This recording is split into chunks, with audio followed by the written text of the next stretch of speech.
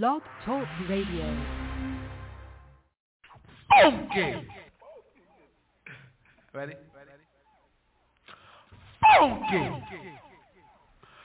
Funky. One, two, 1, 2. Look at here, do motherfuckers do. You and the crew. Got my man Marley Marl in the house. Can't forget my man Sleek Yawn in the house. I'm freaking packed in the house. Hey, you got Big Daddy Kane in the house.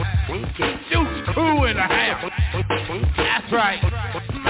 Hey, my name is Biz Marquis. We gonna rock a little something like this. 1, 2. What you gonna do? I say yes, yes, y'all. Till the beat all. Party having people guaranteed to be like having a ball. Hey, we gonna do a little something like this, I say. I'm the rap promoter, I start to motor. Tour from New York to South Dakota. Ginger ale or root beer soda. Never get the girls with the underarm motor. Put me on water, I'm a good floater. When I run for press, you better be a voter. Once knew a girl by the name of Rhoda. I watched Star Wars just to see Yoda. A R2-D2 driving down the BQ. When I buy Franks, I make sure they Hebrew. When I'm entertained and love to treat you. Love to see a girl in the night that see-through. Take it to the crib, turn on the beta. Watch a good flick by Arnold Schwarzenegger. Maybe Commando or the Terminator. Peace party people, haha, see you later, Big Daddy. My man, my mellow, get on the mic, cause you know you eat jello. Check it out, y'all. You don't stop, keep on. Well, it's the Kane in the flesh. Of course I'm fresh. Oh, you thought that I was rotten? I beg your pardon. To me, getting paid and getting busy fall together. So a man of my ambiance, never could I be weak. Why, I'm rather unique. I got style, flavor, grace, and plus a different technique that I be using and not many can manage. So a brother like me, I do damage just by picking up the mic to go solo. I cold turn the party on out, and oh yo, I get physical, mystical, very artistical, giving party people something funky to listen to. That's why the other MCs can't swing long. I stomp them out just like I was King Kong, stepping on roaches. I get ferocious, supercalifragilisticexpialidocious. I go on and on and on and until a bright Shirley Murdoch morning.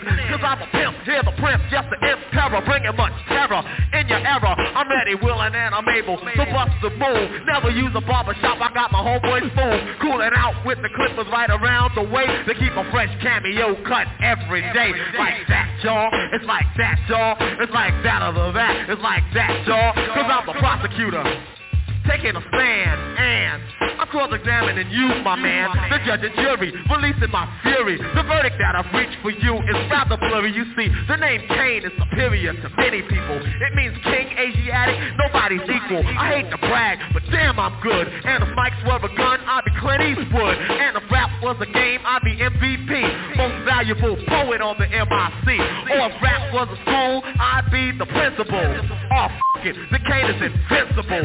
To be specific, I may die one day, but my rhymes will remain like a hieroglyphic. It's a certain special skill that takes much practice. I got it good, apparently you lack this. So in turn, sit back and learn. Listen close, this is for your own concern. Let me show you exactly how it's properly done.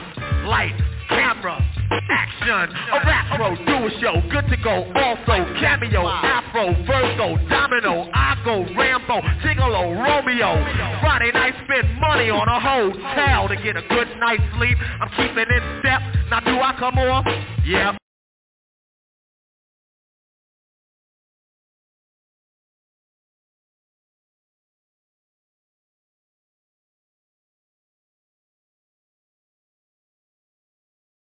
Ladies and gentlemen, and lowlifes, it is with outstanding pleasure that we are here to present tonight Slick Rick Varula and MC Ricky D doing their smash hit Mona Lisa.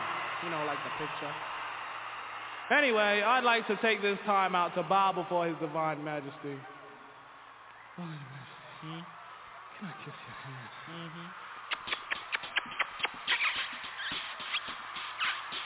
You know. Come, Your Highness. They await you.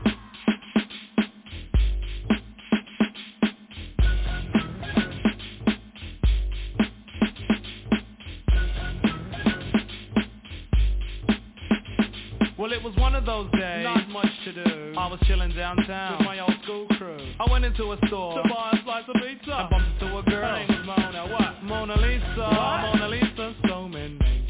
You know what I'm saying? So I said, excuse me there. My gosh, you look nice. Put away your money. I'll buy that slice. She said, thanks. I'd rather a slice of you. I'm just kidding, but that's awfully nice of you. The compliment showed she had a mind in her. And when I smiled, I almost blinded her. She said, great Scott, are you a thief? Seems like you have a mouth full of gold teeth. Ha ha ha, I had to find that funny, so I said, no child, I work hard for the money. And calling me a thief, please, don't even try it. Said I need to slice a pizza and be quiet. She almost got cut short. You know, scissor. She tried to disrespect who? The Grand Wizard. Me? What's your name, son? MC Ricky Z, but not to be so harsh, I said Simona Lee. Oh, I'm sorry, and I know that's low class. Please, tell me a little about your past. She said, well, I got courage, and I don't like porridge. I've never been to college, but I've got crazy knowledge. Over 18, and my eyes are green. I wear more gold than that man on 18.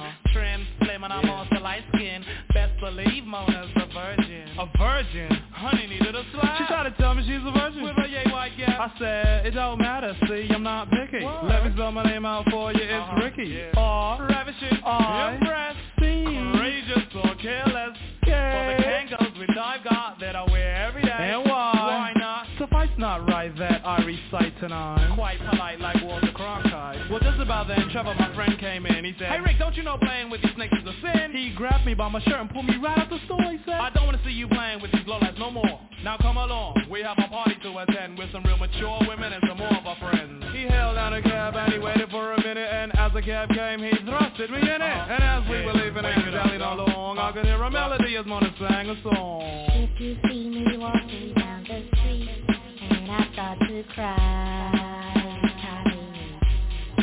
walk on by, walk on by, fooling right, that's all that I have left, so let me hide the pain and the hurt that you gave me when you said goodbye.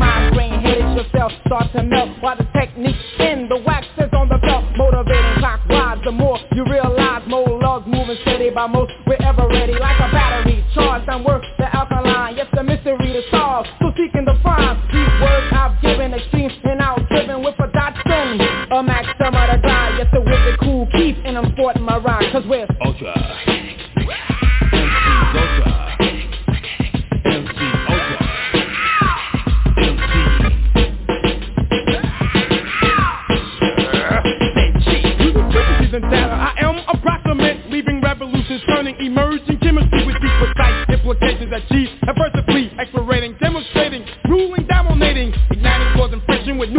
alarm separate competing bodies from me, the scientist. As I execute lyricists known as predators, when by stripping high potent and make the penicillin I was shoot, sort out and stomp every pest. OB rampaging paramedic, quotient is my title to inform of the world of such a hella force, which serve as a purpose, preparing first aid with medical utensils. The wizard said G is advanced with elevation, astonishing with rhythm plus with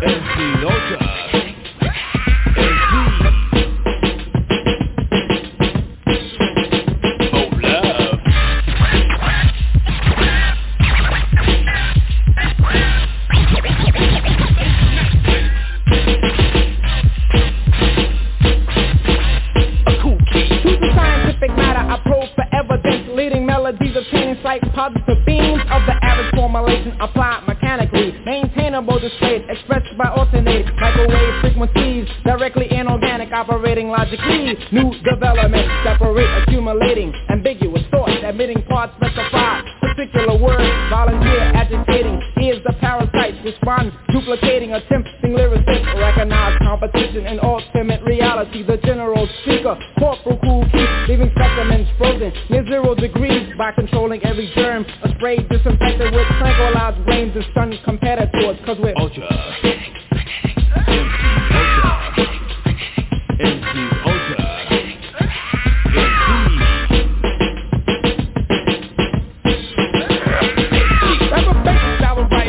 No elevation that an audience respects and gives them annotation, yet they think they're so indebted, using lousy edits, biting companies beats to cheat and get the credit on a scandal type case. Embezzlement wise, now as my lyrics tell the truth, just two plus choosing by the force of my rhythm with freeze, the average mind allowing frauds, fighting rhythm with chance to read the bomb. Gamma rays, planet wise, the more you will decide the G. I'm always ready, at least I'm not confetti like a missile, I'm precise to Z. Go in on others being lost at 12 degrees, it can't throw out the other sis rhyme, I'm reciting the words are so exciting with the DJ on the table. Mullah is always flying with a strap and the cut. Then you get up, proceed to move your butt crossway. MC's ultra. MC's ultra. MC's ultra.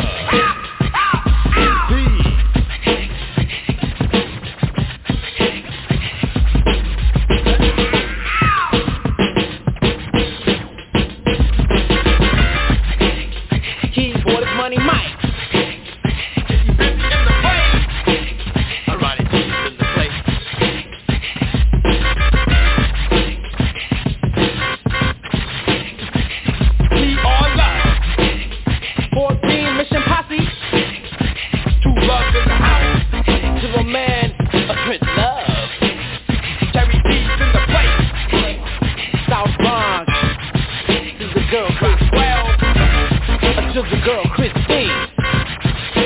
Heavy Cash,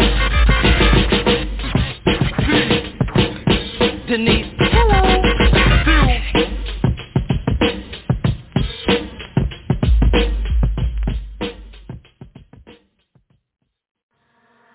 I want to go to LA. Well, shout out Patriot J, Benny Johnson, Big Bongino, Alex Jones, free my dogs and lock up the radical left gone crazy. I don't bail, I won't see inside a cell. Shout out Thugger, free my slime, slat, YSL. They tryna lock me up, but I'm plugged in ATL. Got homies doing life in jail, they living in hell. These DAs acting silly, my mugshot is worth a billy. So some merchant made a milli, shot McMillie out in Philly. Shot the baby, shot the Sosa, Benny Butcher, them my rollers. Called me racist, but these rappers riding with me, them my soldiers. Mega, I am not who they are after. I'm just in the way they want to get to you, but I won't let them. Cold-hearted, no I'm artist, getting back to where I started. I don't need to do the race, I'ma beat them RICO charges. And if I go to prison, you can't do me like the Clintons. I'll be laid up, eating steak with Secret Service, chilling, screaming, Orange Man bad, the whole world mad. Thug life, shout out all of my MAGA base shads. Coming for the deep state, I will stop the New World Order. But before that, I'll finish walls at the border. YSL, slat, shout out Thugger. Finny got nothing on us.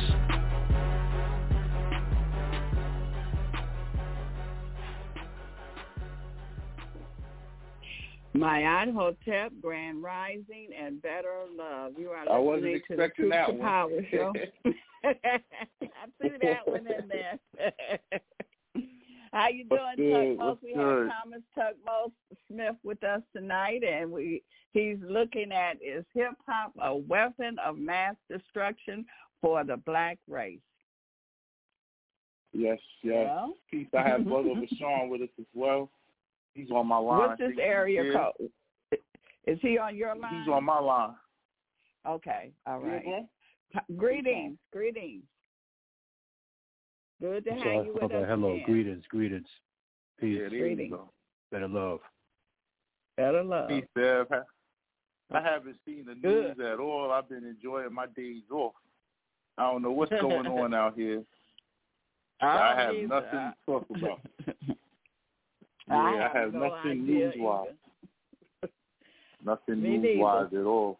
Mm-hmm. But I thought it was a good idea to come up with the topic because, to be quite honest, I think that hip-hop has been weaponized and it's being used against us. And we want to get into, maybe why and how it's being weaponized. And hopefully, people will listen and they'll stop letting them weaponize it against us. That's pretty much where we were going with it. You got anything you wanted to add to that, Rashawn? No, that was great. All right. So let's just go through a tad bit of history. And as we know, hip-hop is part of a broader thing. It's part of something bigger that's called the music industry.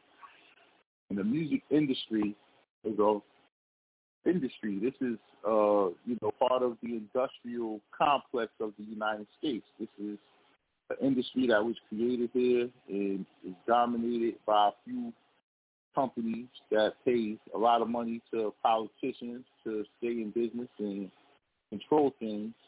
And today, there's three big music companies that comprise of the music industry. They own all the masters. They own all of the digital rights. They own all of the artists. You can pretty much say, I don't care if they made a song today or if they made a song 100 years ago.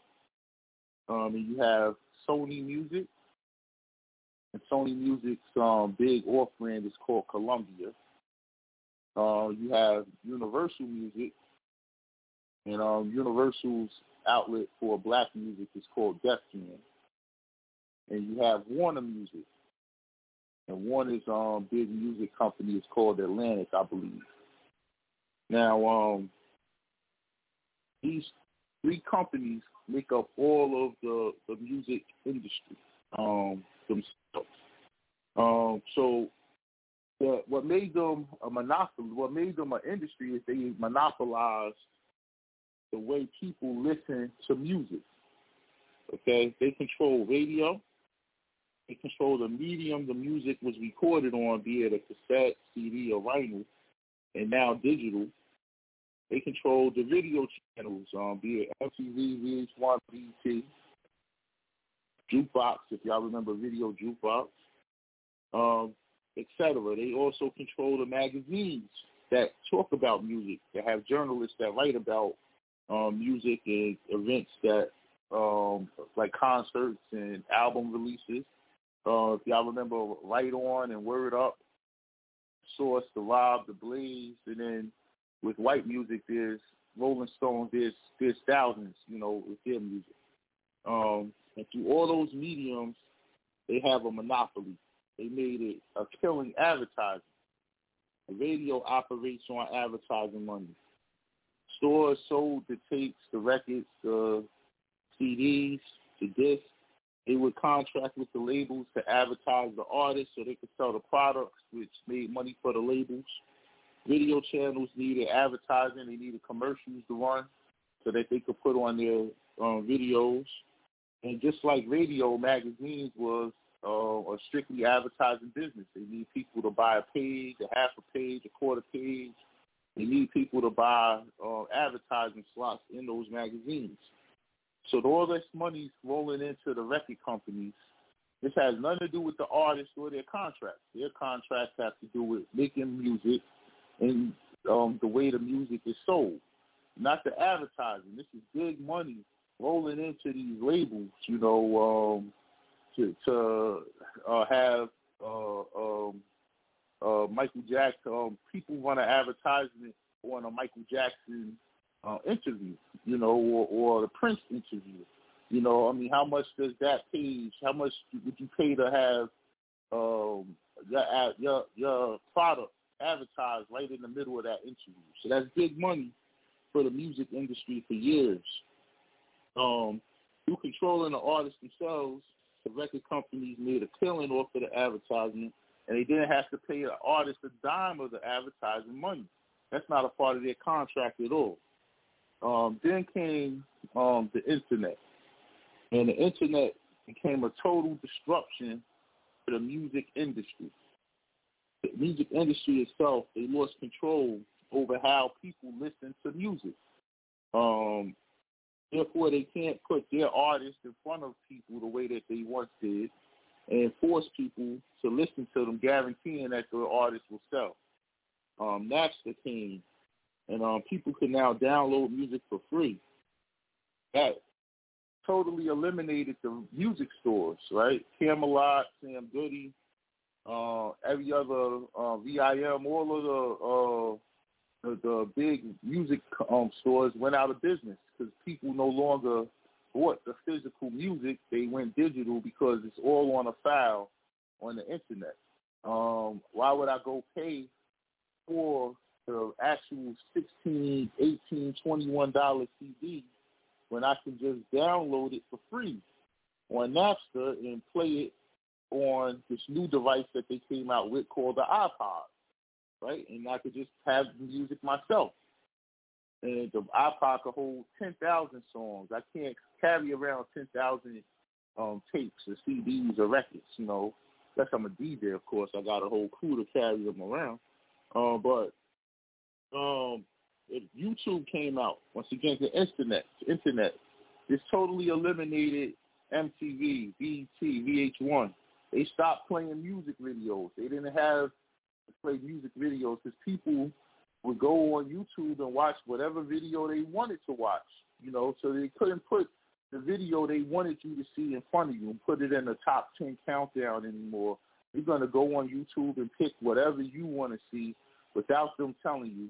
And that killed the business models of VH1, MTV, and BET. They got into reality TV after that. You know, they started coming out with, you know, Real World and Flavor of Love and Nick and the Band and Teen Mom and all these reality shows on those channels instead of music videos because they can't advertise.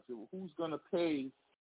How much can you charge for the advertisement to watch videos that people could just watch for free whenever they want now? Like, the advertisers is like, this makes no sense for us to advertise here. We'll rather advertise on YouTube, right?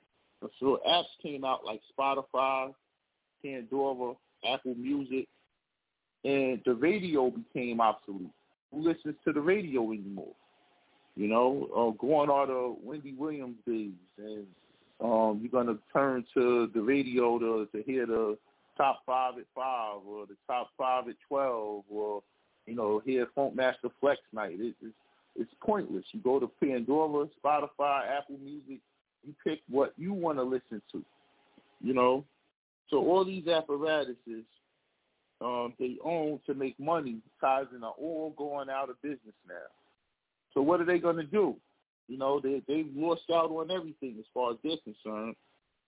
So even though Spotify, Pandora, Apple Music, they control the algorithms to make sure that their artists get paid the most, played the most, therefore they can make the most money off of them and still, you know, maintain the control over the artist that way. But even with that said, now when I go to, most people go to these sites, they don't pick the new stuff that's out. They go and choose what they want to listen to. They don't, you know, so all of this is free choice.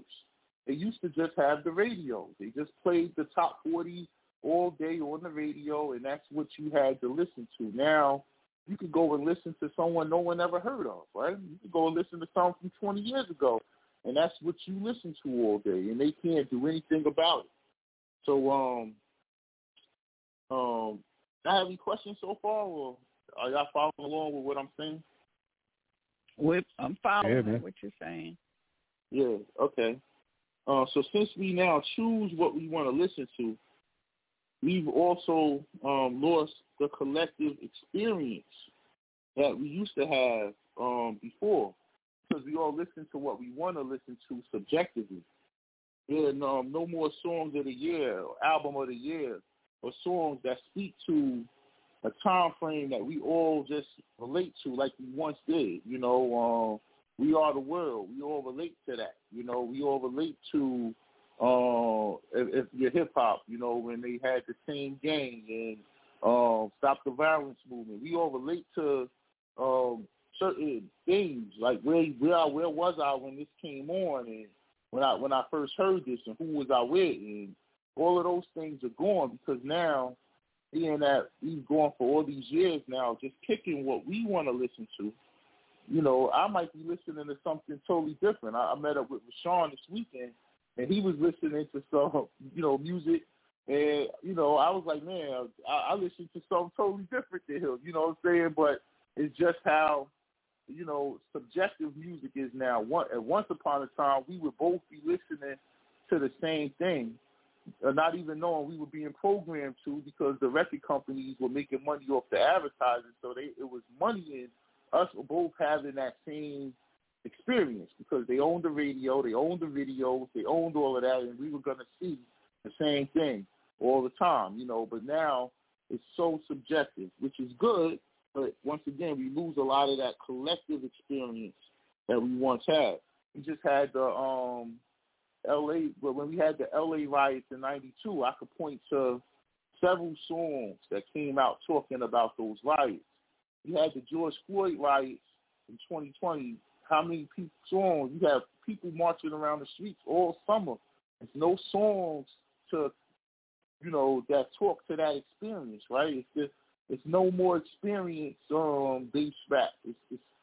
It's or music in general. What songs in R&B or in pop or in country spoke to that moment? You know what I'm saying? Nothing. You know, so it's you know, pretty much like that collective experience is gone. So the advertiser left the industry years ago, and the new business model the industry adapted is not to sell music, not to sell advertising using the music, using their control over the artist who's making this good music. Now you could use that to sell products. Now they want to sell a lifestyle. Okay, that's the new way that they get their payola. Selling a lifestyle, not selling music, not selling artistry, selling a lifestyle. Okay, and in order to sell a lifestyle, you don't need artists, you need influencers. Okay, influencers. This is called influencer marketing. That's the business model that they're working off of. When's the last time an artist dropped an album that made time stop, that blew up, and no one could miss them? They were everywhere. It was like, damn, you know, that doesn't happen anymore by design. You know, they don't need that anymore. They need influencers. They need someone that can sell products, right? Because they're in the advertising business, but the way that they advertise is now gone. So now they have to deal with these rappers, these artists. They used to be artists, but now they're influencers. Now they get to market their things through the artists, not through their music, but through having them in a nice house, in a nice car, and looking nice, and with a nice chain and stuff. That's all they need them really to do, and get on social media and sell products for them. Sell products for the people that advertise with them, rather, if you catch what I'm saying. So, and what proves this is how many rappers are now more known for their interviews than their songs, right? You got rappers who don't got no hit songs, but they're known for their social media presence, right? It's easier to get a clip to go viral than a song to get a song to be a hit and profitable, you know. Now you change more, you charge more for the interview when you go viral from an interview. You get more, your music gets more listeners and streams, which is good for the music companies that own all that, right? Your show price goes up. They make a percentage of your show money. And someone might come to you directly, ask you to advertise their hats or their sweaters, T-shirts, energy drinks, alcoholic beverage, whatever. So that's how the rappers get paid now. And the music industry gets a percentage of that money because the advertising money is no longer there. So if you're a label, how much does it take as a cost to make someone a star? And even if you pay all the payola, there's still no guarantee that person is going to be who people choose because it's all by choice now. They can't put this person in front of you and make them a star anymore like that. So they have to make you choose them, and they have no guarantee of that. So, and even with them, putting all the money behind someone trying to make them a star, that person still has to go out and do extra work on social media, tours, shows, walkthroughs and clubs every night to keep his or her presence so out there. They're going to burn out, you know. So to make it make more sense, let's just say it costs $10 million to take this guy who has a decent song and make them a star and to blow that artist up. Would you rather take the chance, no guarantee, take the chance on giving this guy spending the $10 million to make this guy blow up? Or would you take the $10 million and invest into re-releasing a new Tupac re-release, right? So you could take that same $10 million, and this is what the music industry is going towards, and you could go and that'll take you to blow up this artist, and take that $10 million and take someone who's already beloved like Tupac and re-release a few of their albums, and we release some of the background footage and stuff that they have of them, right? And then they can get advertising money for that for sure because people will love to advertise in Tupac, right? That's no problem. It's hard to get them to advertise and invest in this young guy who, you know, might go and shoot 2 people tomorrow, but Tupac's dead, you know, and he's an icon. So you're going to get all kinds of money invested in him and advertising for that. His music will be played in commercials and sporting events, TV shows, movies, video games, out of nowhere. Boom, it'll be all over the place, right? Because they control all of that.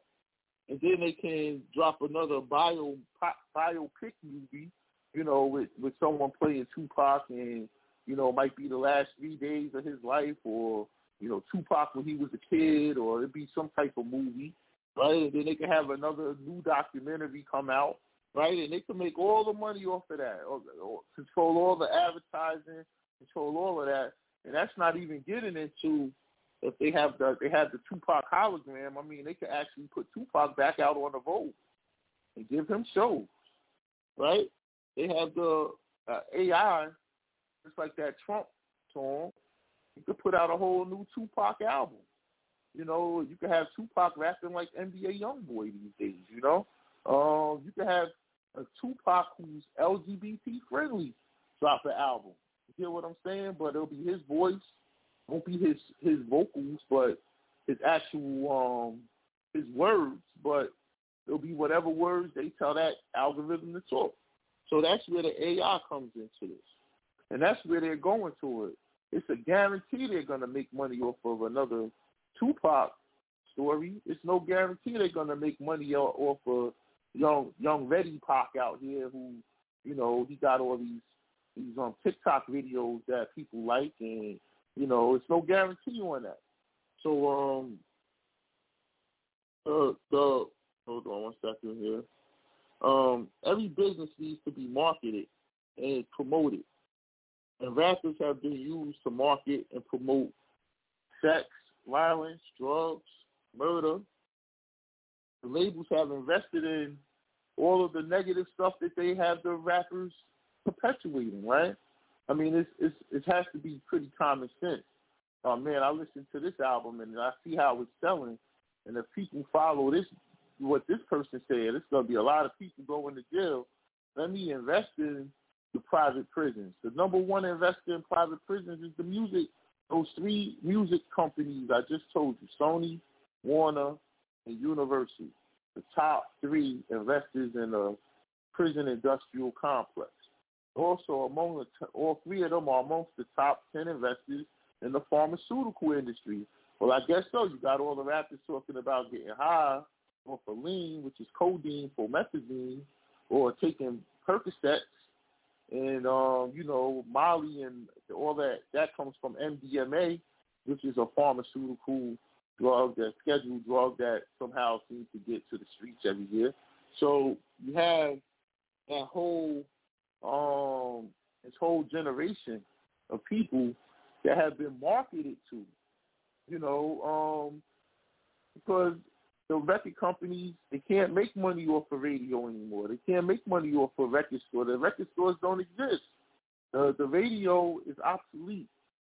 They came up with a new plan, and the new plan was sell us death, sell us destruction, in exchange for them making a profit on the long run, right? Because they're invested in all of it. They're invested in all of the negative stuff. And they play both sides, right? Because they'll go before Congress and want legislation passed for some stuff too, right?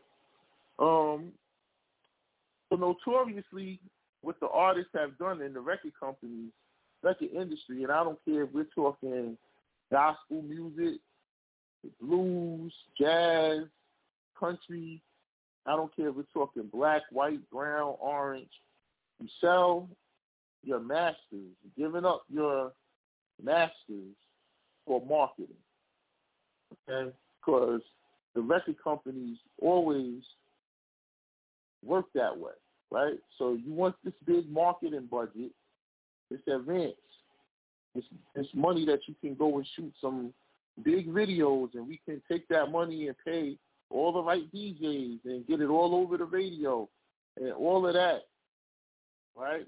That was what you did it for, right? But to give up, you had to give up your master copies to that, and you get all the marketing money so that song and that album could blow up.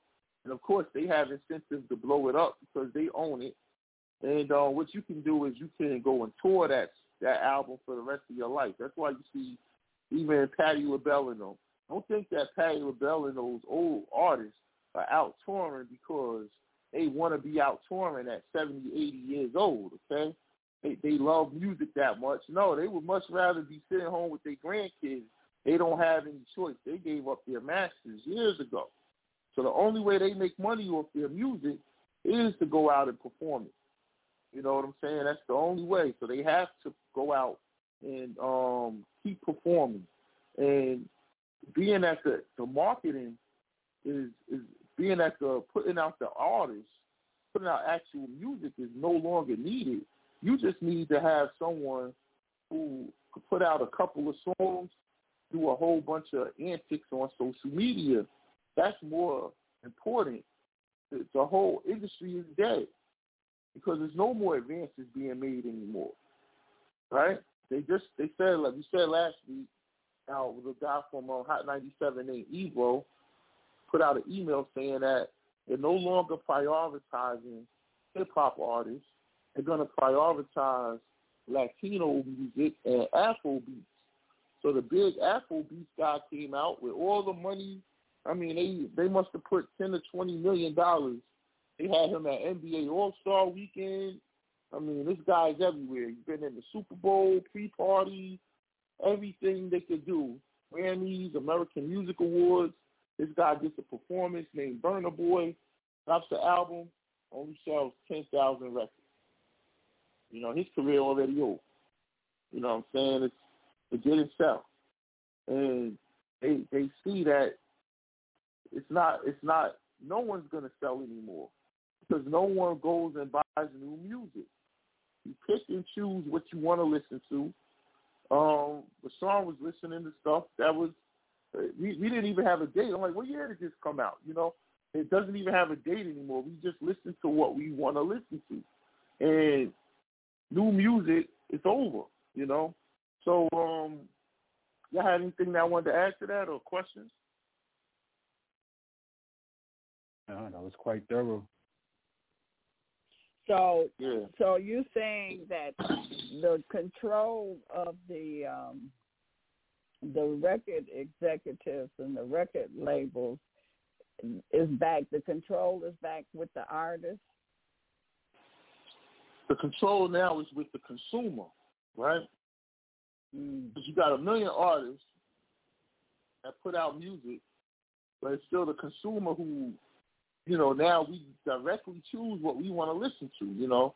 So, yeah, you could say that the artists now have the control. But being that the artists have the control, they can't make any money, right? Because there's nothing else. No one knows who they are. It's a million rappers. How do I know this guy is good, right? Without him being promoted to me, without advertising it, without the label putting him on a song with someone who I'm already familiar with, so I can say, oh, that's the guy who raps with that guy, you know, and I can. Or now, can I jump in real quick? Absolutely. Just to throw in what you're saying real quick, or to have the record label throw in millions of dollars to put your poster up all over the city or multiple cities. You know, advertisement. That's what you're talking about. Like that's what you absolutely need. The probably one of the reasons you need the music company for, just to pay for advertising and marketing, basically. So no one knows you there before Facebook, before Instagram. It was basically, we knew your album was coming out because we saw your posters up in the hood. It was the posters on a telephone pole, the posters on the side of the bus. You know, it was just, okay, your record company's putting in a whole lot of money to advertise that your album is coming out. Absolutely. And they stopped paying that money, right? So now how you stand out as an artist is your lifestyle has to be pristine, right? So you have to put off an image.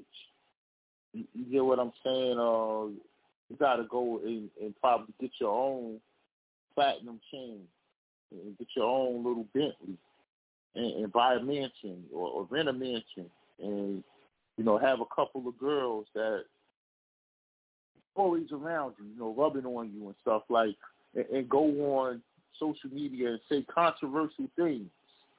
And, you know, who is this guy? He's a rapper he signed to Elektra Records. Oh, man, wow, okay. Man, he's crazy. You hear the stuff he's saying? Yeah, man, I hear it, all right. And that's the buzz now, because from you doing that, now the record company can say, okay, I don't need you to put out no album. I just need you to keep doing that right there because you got people watching that.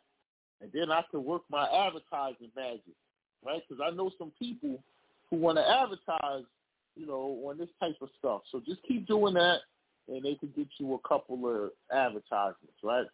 And that's the new industry. It's no longer you have to put out an album. The album is dead.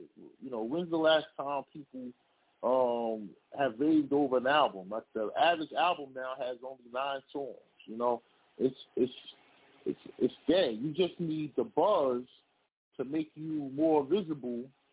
You know, you need that one song, that one thing that got a rival attention to be able to work it from there. You get what I'm saying? Indeed. And that's the new industry. That's what they're invested in. And the problem with this is ever since this type of marketing has been taking place since, I mean, when did all the stores close? I know you remember, Bev, back in the days we would go to the Wiz, Sam Goody, Crazy Eddie, one of these type of people where they had all the CDs, all the tapes, all the news, all the posters, and you would go and buy the records there. And then one day all those businesses closed, right? I know y'all remember those stores, right? Yeah. That was whenever that happened. That's when this crossover took place, right? Because it was not about selling records anymore. You see, it's not about that. The model has changed. Way back then, it took so us you can a lot. say we went from analog to digital. Music went digital instead of physical tapes and physical CDs. We went to MP3. So that's we went to MP3. Yep. Change was. So we don't need the physical stores. We don't need the Sam Goodies anymore because we're not buying tapes. We don't need the physical. Everything is now off the computer. Like you said, we're downloading and streaming. Yes. And once you get to the point where you have the artist, right, the music artist, they're no longer a physical, tangible thing. They're just a download. They're just a stream. Well, so is the content on YouTube, just a stream, right?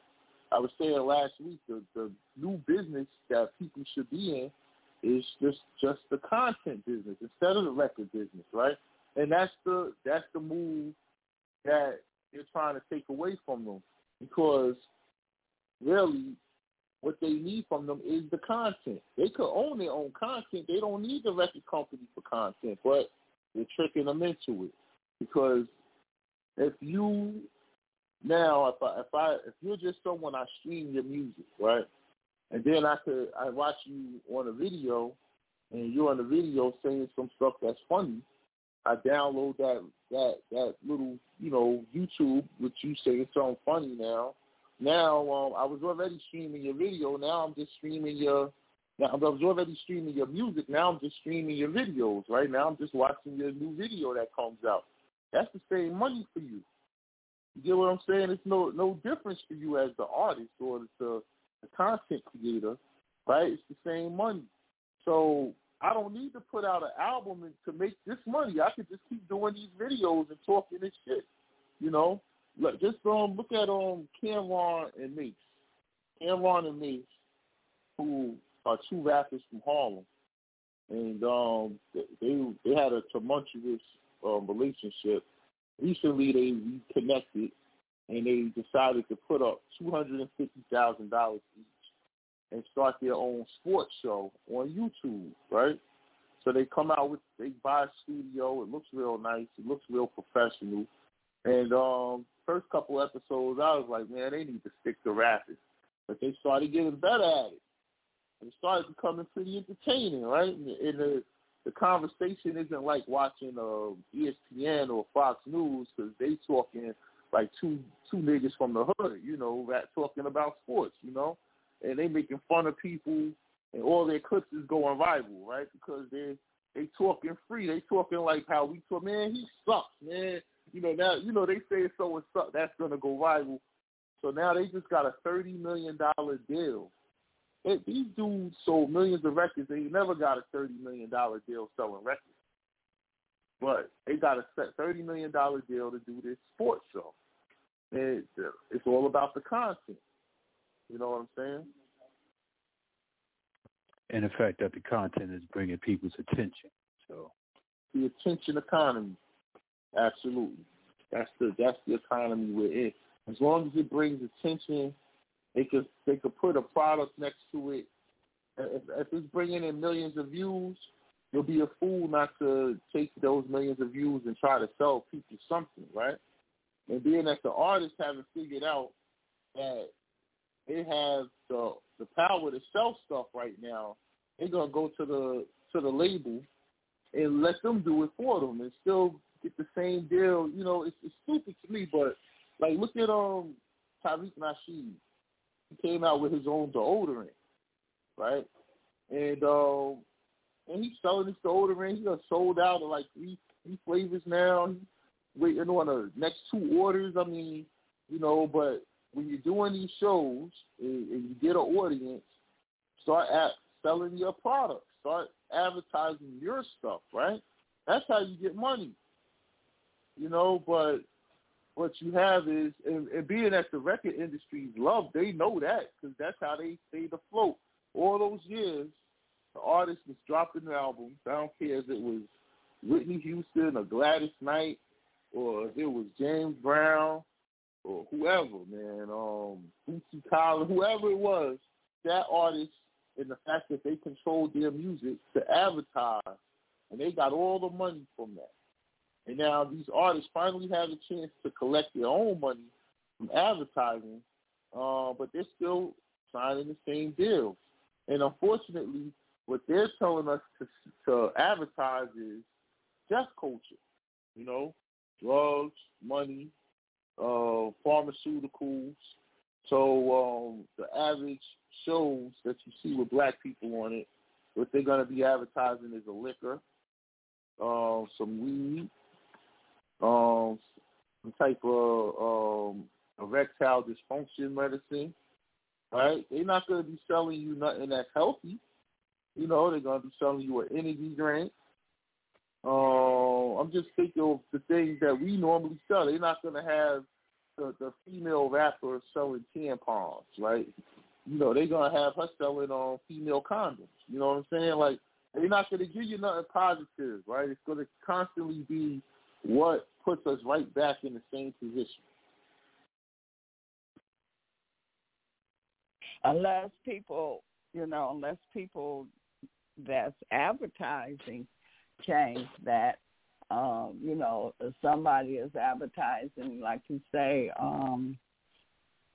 you know, some tampons or something that the female or advertising probiotics or something like that. I mean, it's up to the people, the company, or whoever that's advertising to put the stuff out there. And what about the music industry?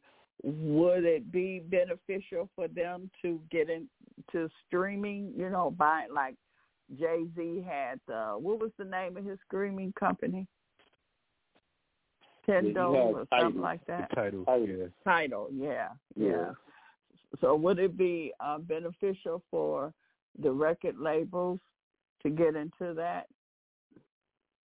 No, the record labels are already into that. It's called Spotify. Okay. They got deals with them, right?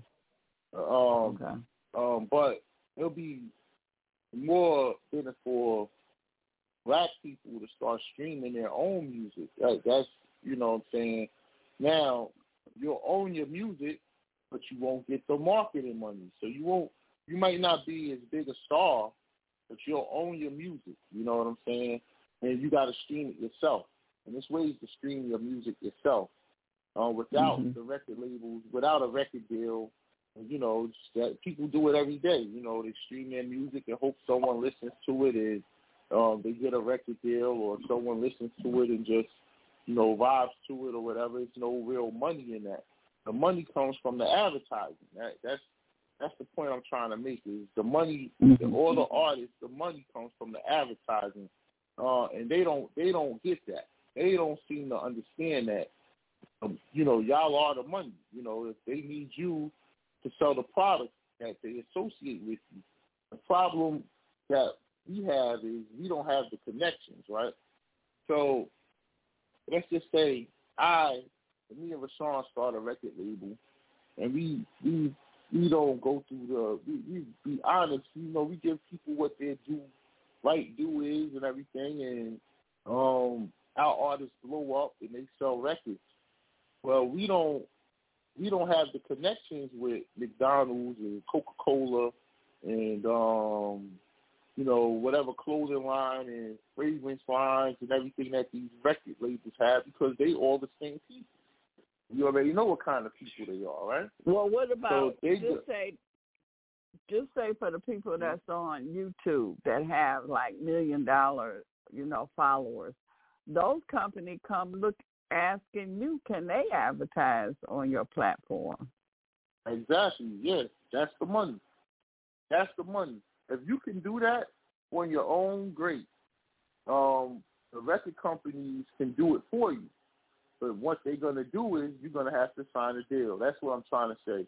It's the new deal. It's the new record deal. So, hey, you could go and get millions of subscribers yourself, or, you know, you could wake up tomorrow and I'll have 10 million subscribers in there for you. You know what I'm saying? And you'll be automatically a star. You know what I'm saying? Because everyone's going to listen to you then, and everything that you know, that's the whole play on it. And that's the problem, is because what they're making us advertise on social media isn't the same thing we used to advertise on the radio. See, on the radio, you couldn't advertise certain things. You know what I'm saying? You couldn't advertise sex toys on the radio. You couldn't advertise alcohol during the day on the radio. You couldn't advertise, you know, some of the negative things, and they have us. And like I said, it's being weaponized against us. Look at what they're selling us. They're selling us death. You know what I'm saying? And they're doing it. They're not, you know, they're just trying to do it to get their money on. It's not them. They're not the problem. It's the label. Go ahead, Ben. So you're saying that the artists, if they're doing a record deal, they need to have in the contract that they get part of the advertising, where they wasn't getting that before.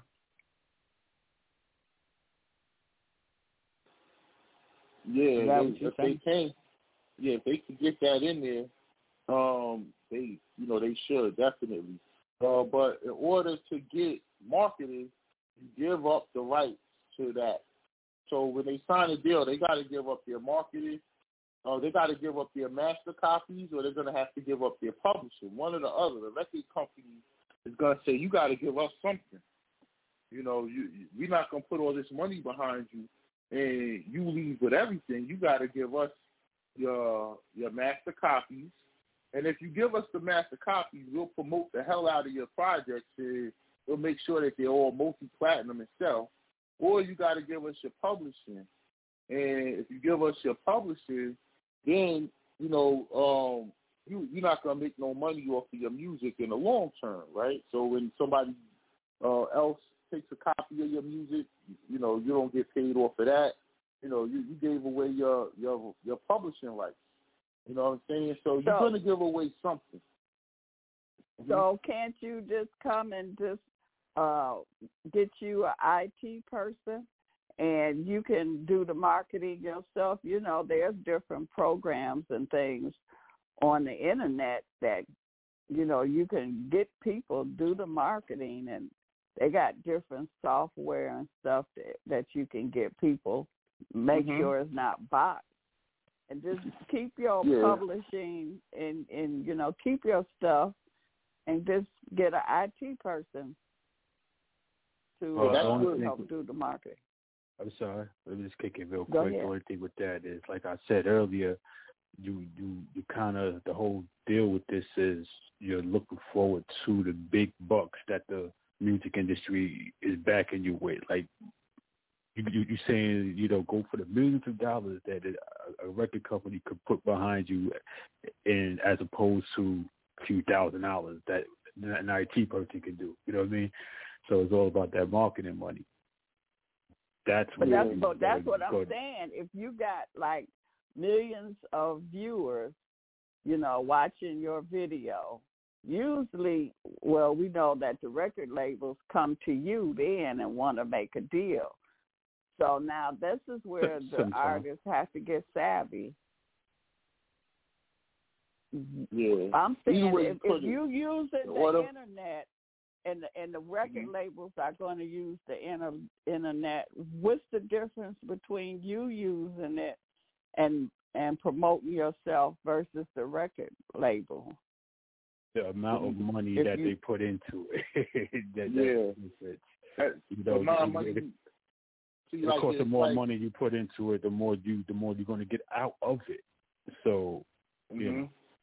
It's like if I sign the deal and let them control my masters, they're gonna put millions of marketing money behind my albums, and I'm gonna be a multi-platinum artist. So now I'm gonna be a star. You know. So hold on. Okay, let me jump in real quick, Thomas. Let's break that down. You know, the record company putting millions of dollars in marketing so that you can blow up, what does that look like? But once again, like I said before, that looks like your album cover being on the bus, side of the bus, being on the side of the trains. That means you're getting, your Billboard, Times Square. Exactly. You're getting your voice as a commercial on Pandora every 30 seconds. Buy my album. You know what I mean? That's what you're paying for with the music, and you can't get none of that on your own. You're not going to get that, because they own all of that. Exactly. So that's why it's a monopoly. That's why I kept saying it's a monopoly, right? And they're trying to re-monopolize it. And people have a chance now. And there's few people that, like, I would say, out of all the music artists, 99% of them do it the way you said. They just got an IT person, and they just doing it on their own. Some of them by choice. Some of them would love nothing more than to sign a record deal, but the record companies haven't come knocking on their door yet, so they keep doing it on their own. Just the way that you're saying. When you do it that way, there's no guarantee you're going to make money. You got to, that's a hard way to do it, even though that's the best way to do it, right? Because if you're someone, and I mentioned the brothers from Buffalo, they actually got it to work. They put enough stuff out there where people started listening and looking for their music and their videos, and, they was able to put together a tour themselves to do little 2,000, 4,000 seat arenas and, venues and sell their products, which was their merchandise, T-shirts and things like that, and make decent living. Probably make about $600,000 to $700,000 on a very good year doing it that way, which is good money. Whereas someone who signs the deal, they're going to give you $10 million right now. Now, you owe them that $10 million back. You owe them that $2 million back, but they're guaranteeing your record's going to sell, so you're going to make the money back. It's a bank. You don't own it, everything you're saying, but they could get in that mansion tomorrow. They could move their mother out the projects tomorrow. They could get the car they want tomorrow. They're looking at it like, yo, this is it. This is what I did it for. Was to get rich. I've been putting the $10 million in my pocket. I'm just going to work for it. Once they give it to you up front, that's like your job paying you up front. And then, you got to work the rest of the year for the money. You know what I'm saying? That's how the record music industry works. Here's the $10 million. This is for you signing, and this is going to be for your first album. So we're going to take the budget of this much. We're going to take this much and do this for advertising, take this much for this, do this much for that. We're going to put you on shows. We're going to get this done for you. It's going to cost you that much. And at the end of the day, you're hoping that you just broke even, but you had the $10 million. You're in the mansion. Your mother's out the projects. You're in the nice car. You got the pretty girl you want. You got everything you wanted. But now you got that McDonald's, that drive, that instant, instead of looking at the long term. Instead of looking at the long term. And it's not just the rappers, man. Whitney Houston, Mariah, all of them did it. They all did it. There's no one that has been that I could think of other than Sam Cooke who didn't do this. Even he signed a record deal, but he owned certain aspects of things because he actually wrote the songs, and he got a good. Every now and then, someone gets through like a Master P, and they get a great deal. And that's like, what I'm looking at. That deal. Yeah, and that's what I'm looking at, Master P. That's what I'm looking at. How he did it outside of the box. He was selling from the trunk. He didn't just go along do it like everybody else did. To me, it's like if you got 1 million people or you got the IT person and you get to a certain point, even if you do go and sign a record deal, you got something to bring to the table, so you can negotiate better now than versus coming to that table with nothing. Then you got to give everything away to the record company. Well, can I add this though? Yeah. I just recently I mentioned Master P. I recently peeped a little, 2-video little clip. Mm-hmm. Master P said he just pretty much broke down what happened, and it was a real simple thing. He said, I forgot how it happened. It was somehow, I'm going to paraphrase, he ended up talking to Michael Jackson's lawyer. And he said somehow he knew if he could talk to Michael Jackson's lawyer, he'd be all right. So he said he had to drop $25,000 just to sit and have a conversation with the dude. Mm-hmm. And he said when he did that was the conversation that helped him to pretty much excel the way he did. He said that lawyer told him exactly what he needed to hear, which was, the only way you could come out on top of this music industry with whatever contract is to own what you have and take care of your own marketing or something like that. Something to that effect. So basically, exactly. So basically, what he was able to do was he got the deal he got because basically, once I said he did his own marketing. He said, "Y'all pay for this, y'all pay for that, and I'll pay for the marketing," which is usually the biggest aspect of the contract because you need to spend millions. If you want everybody to look at you and look at your album, you need to spend a whole lot of money. So that was money he spent on himself, and that saved him. And he said in the end, he ended up making more money than the record company. Exactly. I saw an interview with him where he said they offered him $1 million, and he said no. And he said the whole plane ride back to Louisiana, his brother was like, "Man, I should kill you, man. You just passed up $1 million." And he said, "Man, if that white man was going to give me $1 million, how much you think I'm really worth?" He was going to make he was going to make $10 million off of him. He got lucky, and a family member died and left him some money. He was able to take that money.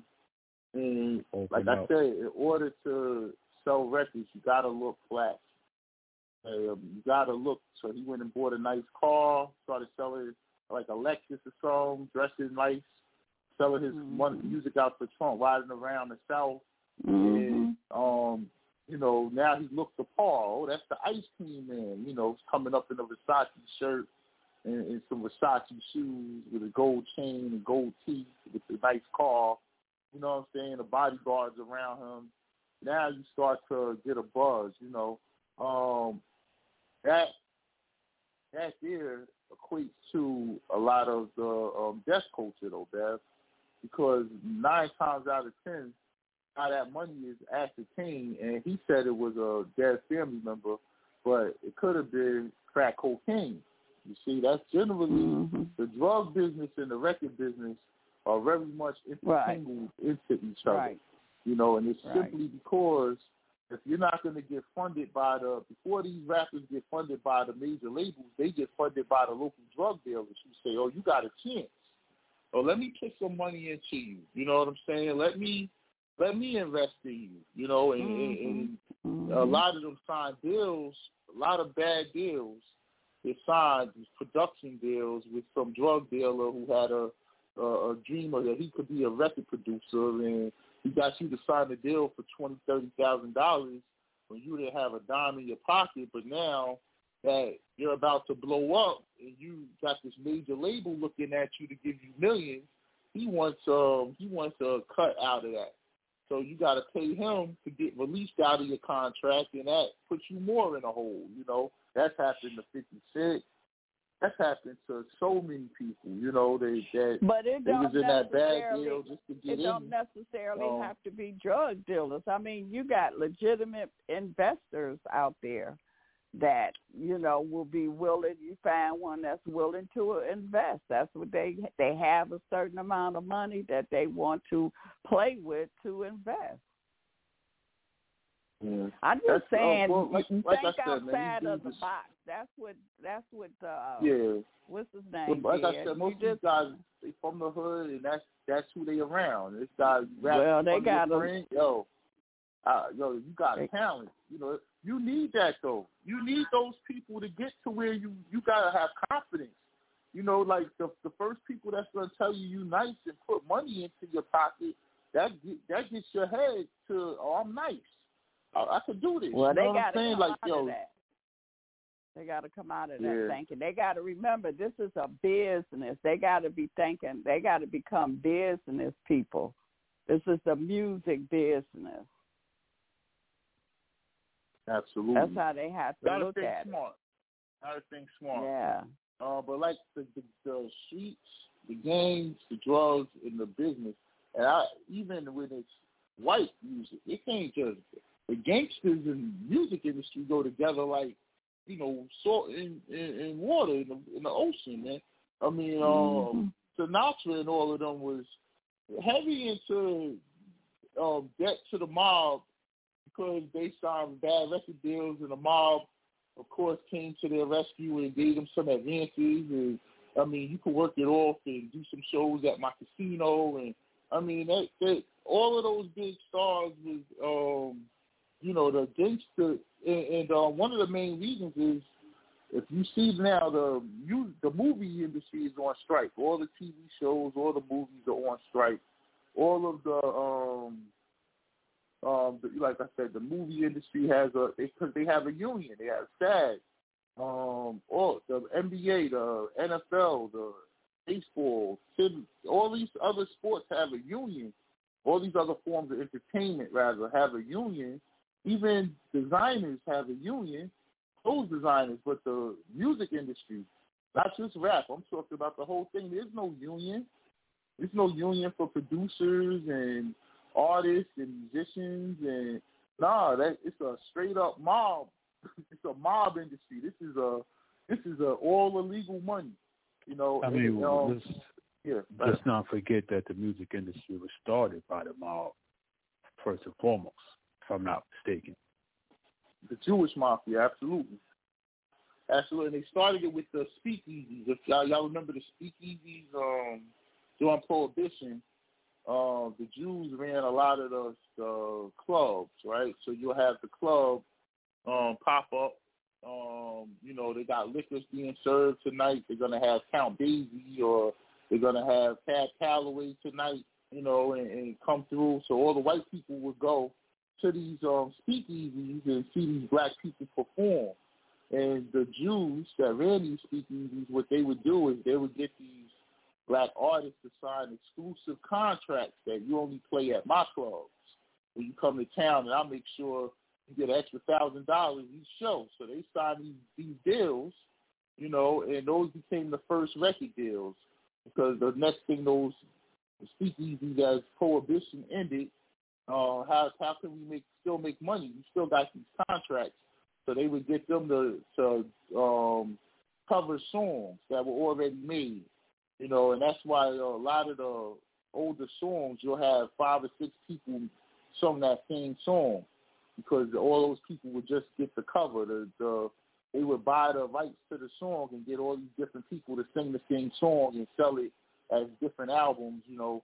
But that all started from the speakeasy joints, you know, where you could go and have a drink during Prohibition and listen to some music. And once again, the Jews ran the spot, and the Irish mob, the Italian mob was generally the patrons, you know, the people who were in the crowd sitting down, watching these black entertainers stomp or tap dance across the floor and all that stuff at the Cotton Club and whatever clubs they might have had in Chicago, and wherever liquor was being sold, it's the same play, you know, and that's the backdrop to the record industry. Well, but look at Motown. You know, we had, and we still do have a lot of clubs, black-owned clubs here, and that's what he did. He went to a black-owned club. He had his people. They were new artists, and you know, and they went there and performed. It was lines wrapped around the block to see his artists perform. So you don't have to go to the mob, to their places. We have our own places, and that's how town blew up. He was going to the different black-owned clubs. Was definitely funded by the mob. Definitely. I'm talking about in the beginning. I don't know what was going on. I'm just saying how he did it. In Motown, at the very beginning, funded by the mob. Yeah, that he got away from the mob and went out to L.A., but definitely funded by the mob. Well, we always heard but we heard his family gave him some money. We heard he got involved with it after he kind of blew up. The mob, came and took over. But in the beginning, he was going to the different black-owned bars, and he promoted didn't nobody know about these people. He did it himself. Yeah. And he blew up. That's still a way it could happen. You gotta look at the time frame, man. It wasn't the apparatuses we have today. You could still, if you could get people who could perform live and you could put them in front of an audience and get people to watch, it's still a way to do it. And but you gotta sell it. And we have clubs like that here today where you can go and see live performance, and they still be packed today. And they black-owned. So you just don't have to go to the mob. We got to start thinking outside of the box, their box.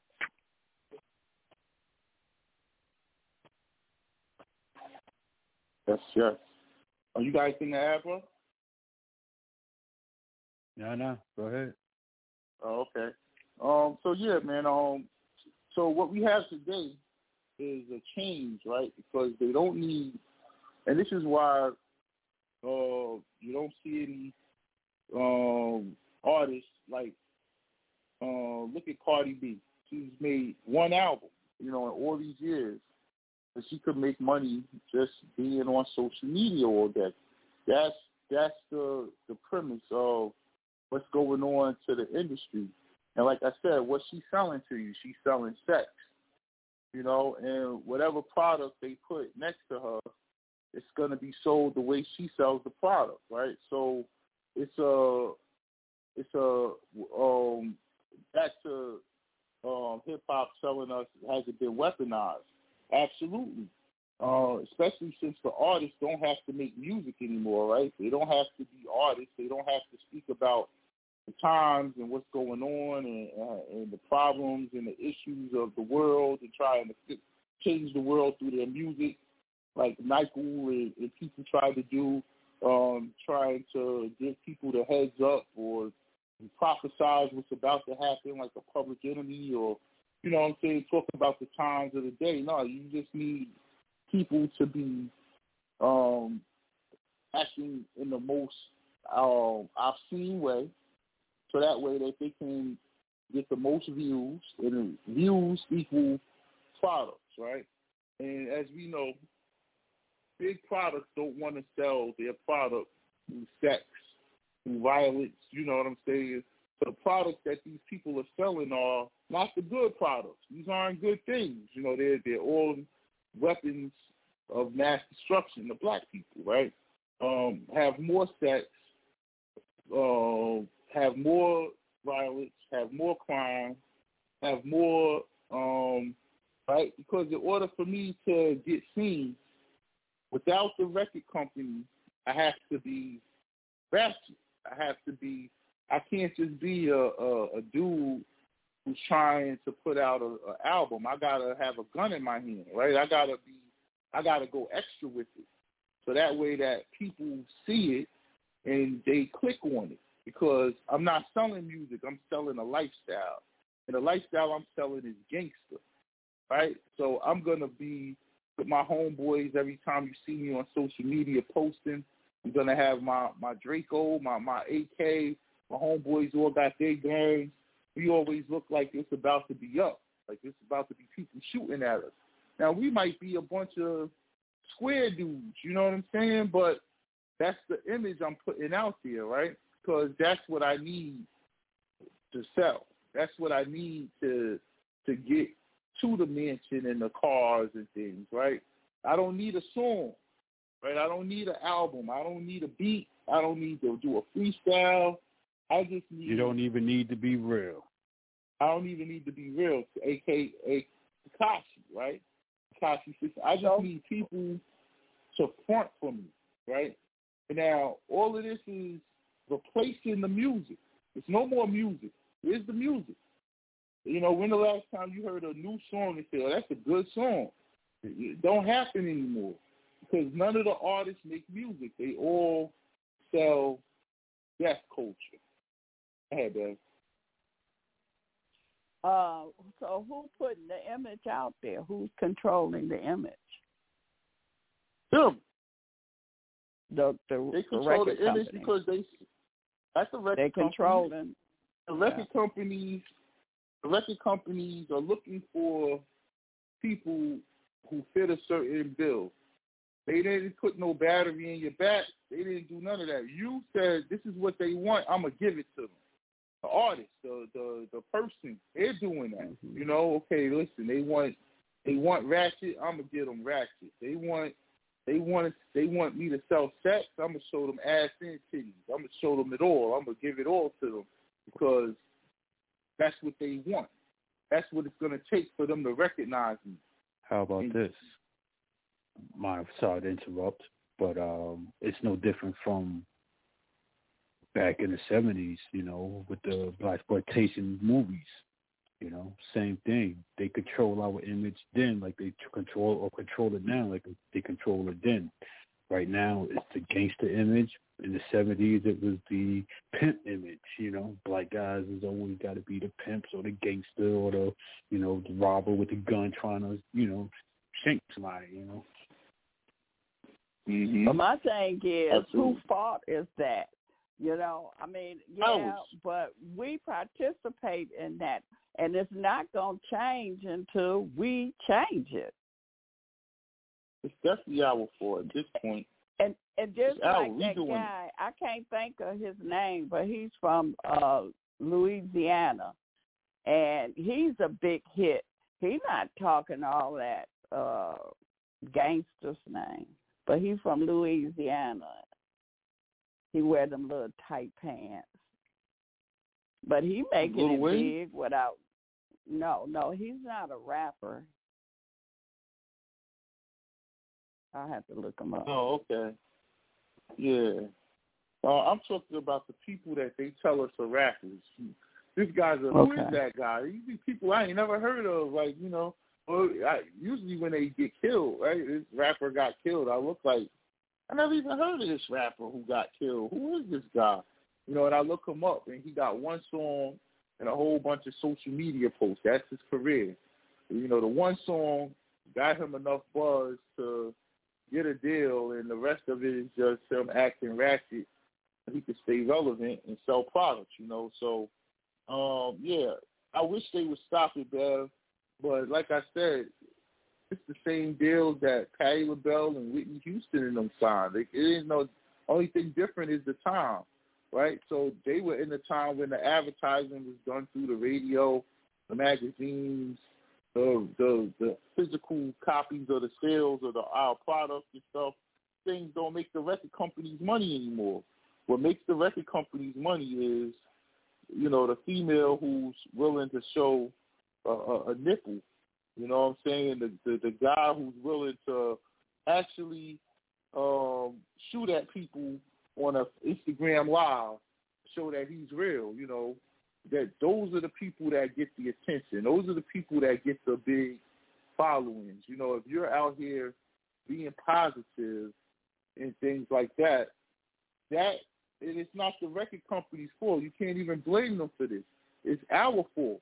We don't want to see that. If you put out a video talking about something positive, right, and put it on YouTube, and you put a thumbnail, you know, love and happiness, and the next one, you put a thumbnail, you know, this person was just sleeping with such and such baby mama, you know, which one you think people are going to click on? You know, they're going to click on the ratchetness. They're going to click on the negative video. Because that's what's going to get, that's where their attention span is. And that's not a person who made the video's fault. They just giving people what they want. And we want nonstop. What they trying to tell us we want, but we right. don't realize Programming. exactly. You know, we've been conditioned to want to look at the beauty, look at things that is hideous, and thinking that it's beauty. You know. Are you familiar with Joyner Lucas?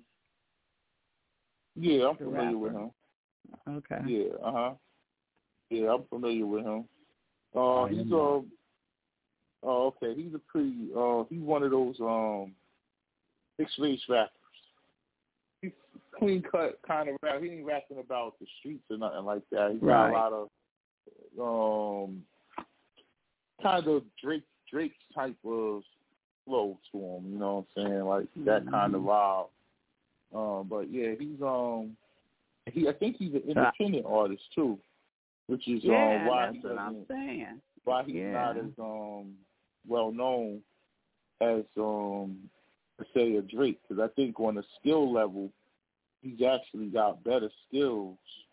Yeah, I've heard him rap with some big name people, and he actually did better than them. Like, oh shit, he's pretty nice. But and once again, man, like is good. The lyrics is good. Mm-hmm. Yeah.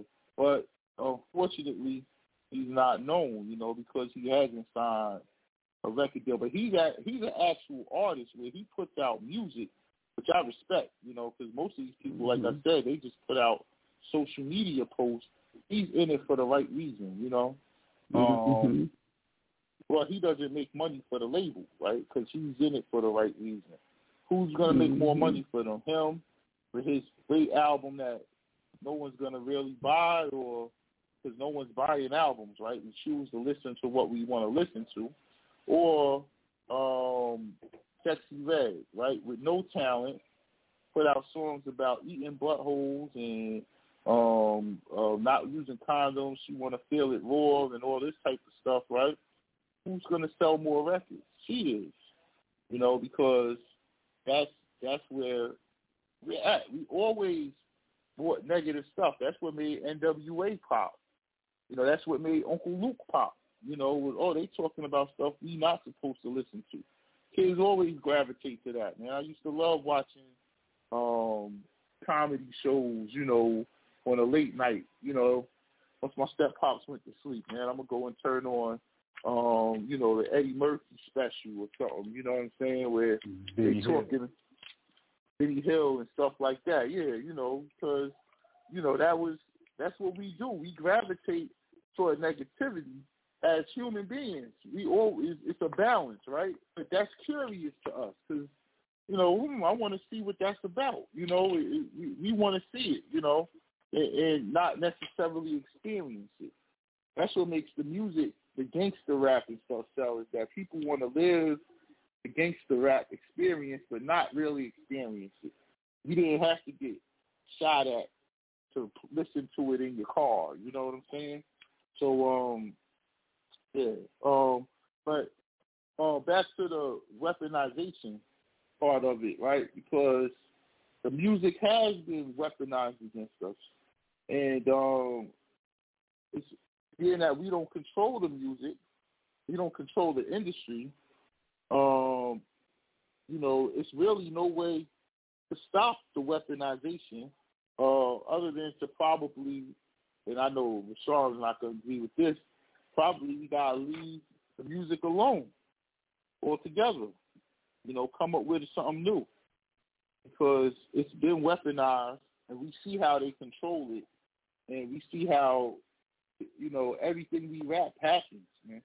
You know, you rapping about car stealing, it's going to have, you know, it's, you know, whether it happened before or after, it seems to be the influence, the driving influence of it.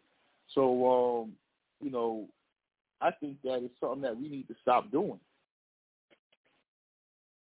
Well, that might already be the case. That's why we're not getting good music. Cats stop doing it. That's been my theory, you know what I mean? A lot of cats have stopped doing hip-hop because it's not beneficial. It ain't worth it anymore, you know? This ain't the days where Run DMC and EPMD and, you know, the cats made us want to rap, want us to get into the game. When we listen to Rakim, we listen to Big Daddy Kane and KRS-One. They made us want to get into the industry, but then I don't know. You see the hardships we went through in the 90s and all the complaints cats had, like, and then people started dying. Yeah. You know, we started actually dying because of this music industry. It's like, yeah, nobody want to do this anymore. It just ain't worth it. For what? For fake fame and, you know, some fake money.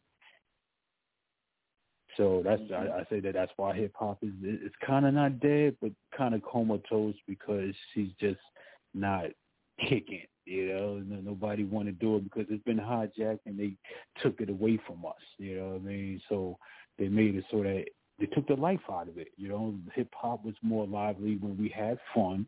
When we made actual music that made us not just lean up against the wall, look hard, but we loved dancing. We were the dancing people. You know, our music made us dance, and hip-hop music made us dance. Hip-hop music made us sing. It had a little bit of everything in it. But now we narrowed down the spectrum. We narrowed the frequency, and now it's all about this one thing that is just killing us. And, yeah, now it's killed the music. And, yeah, I don't know. Like, do we stop doing it? Do we just leave? That's like saying we need to leave the U.S. and go back to Africa if we ever came from there, you know. Like, we're going to leave it to them. We're going to let them kick us out of our own shit. Well, you study history, right? This happened before, man, because I would say the last music genre that was as cultural as hip-hop was jazz. And if you go to any jazz concert, you ain't going to see nothing but white people playing the damn jazz, man. You know what I'm saying? It's like, damn, man, where's the brothers at? Even in Louisiana, it'll be a white dude on the trombone or a white dude on the saxophone or something like that, man. I think that goes to them taking extracurricular, you know, taking band in school. That's what we don't No, I'm talking about the culture, right? Jazz started to become weaponized against black people at a certain point, right? All the jazz musicians was snorting heroin, and it started to trickle down into regular society. Well, what I think Gil Scott-Heron even, you know what I'm saying? Had a drug. I mean, so the culture started trickling into the amongst the people, and a lot of negative stuff that was in the culture started happening in black society in places where it didn't happen at before. And it was being inspired by the music. You know what I'm saying? Just like, even though in jazz there's not a lot of words, right? But you can listen to the song and it puts you in a depressed mode, man. It puts you in that mode, man, you know, where you need something to up yourself, or you need something to down yourself, you know. So there's those types of jazz, yeah. So I think that the same thing is happening in hip hop, where black people started saying, you know what? So let's move on from this jazz.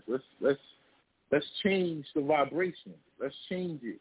And they came up with rock and pop and all these other disco and all these other types of jazz with vocals that were more inspiring. You know what I'm saying? And I think that's where hip hop needs to go.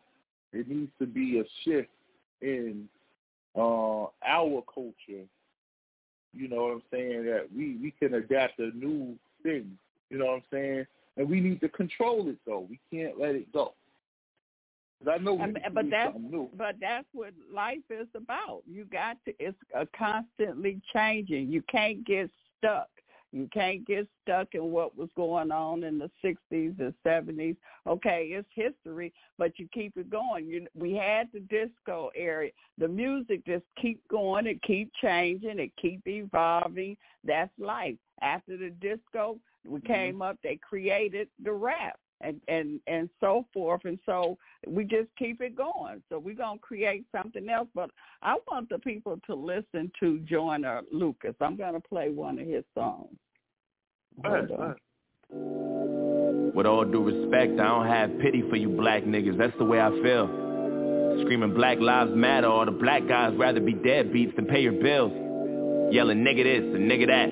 Call everybody nigga and get a nigga mad. As soon as I say nigga, then everyone react and wanna swing at me and call me racist cause I ain't black.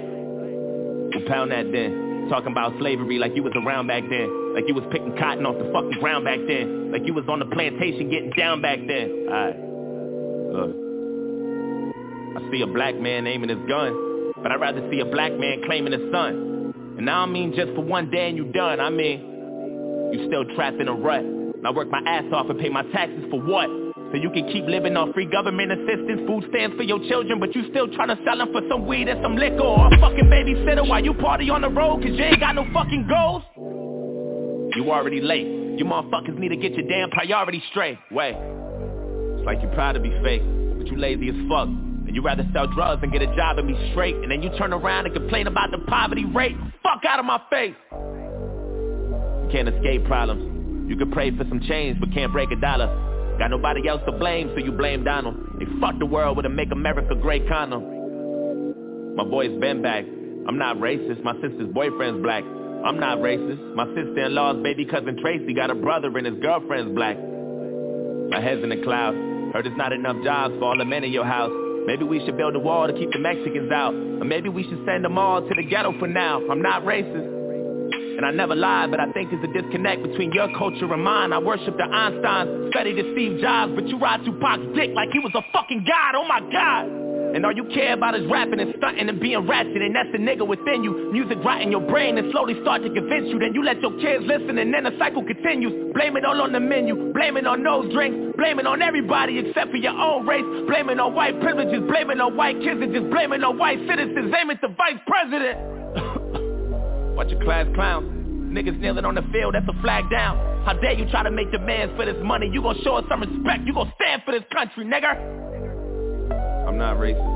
I'm just prepared for this type of war. I heard Eminem's rap at the awards. Who's he fighting for? Y'all can take that motherfucker too. He ain't white no more. Just like you wanna be so famous, you'll do anything for attention and a little payment. I can't take you nowhere without people pointing fingers. Pants hanging off your ass, you ain't got no home training. Put your fucking pants up, nigga. Put that suit back on, take that do-rag off. Take that gold out your mouth, quit the pitiful stuff. And then maybe police will stop killing you, fuck. So what the fuck? I'm not racist. It's like we're living in the same building but split into 2 floors. I'm not racist. But there's 2 sides to every story, I wish that I knew yours.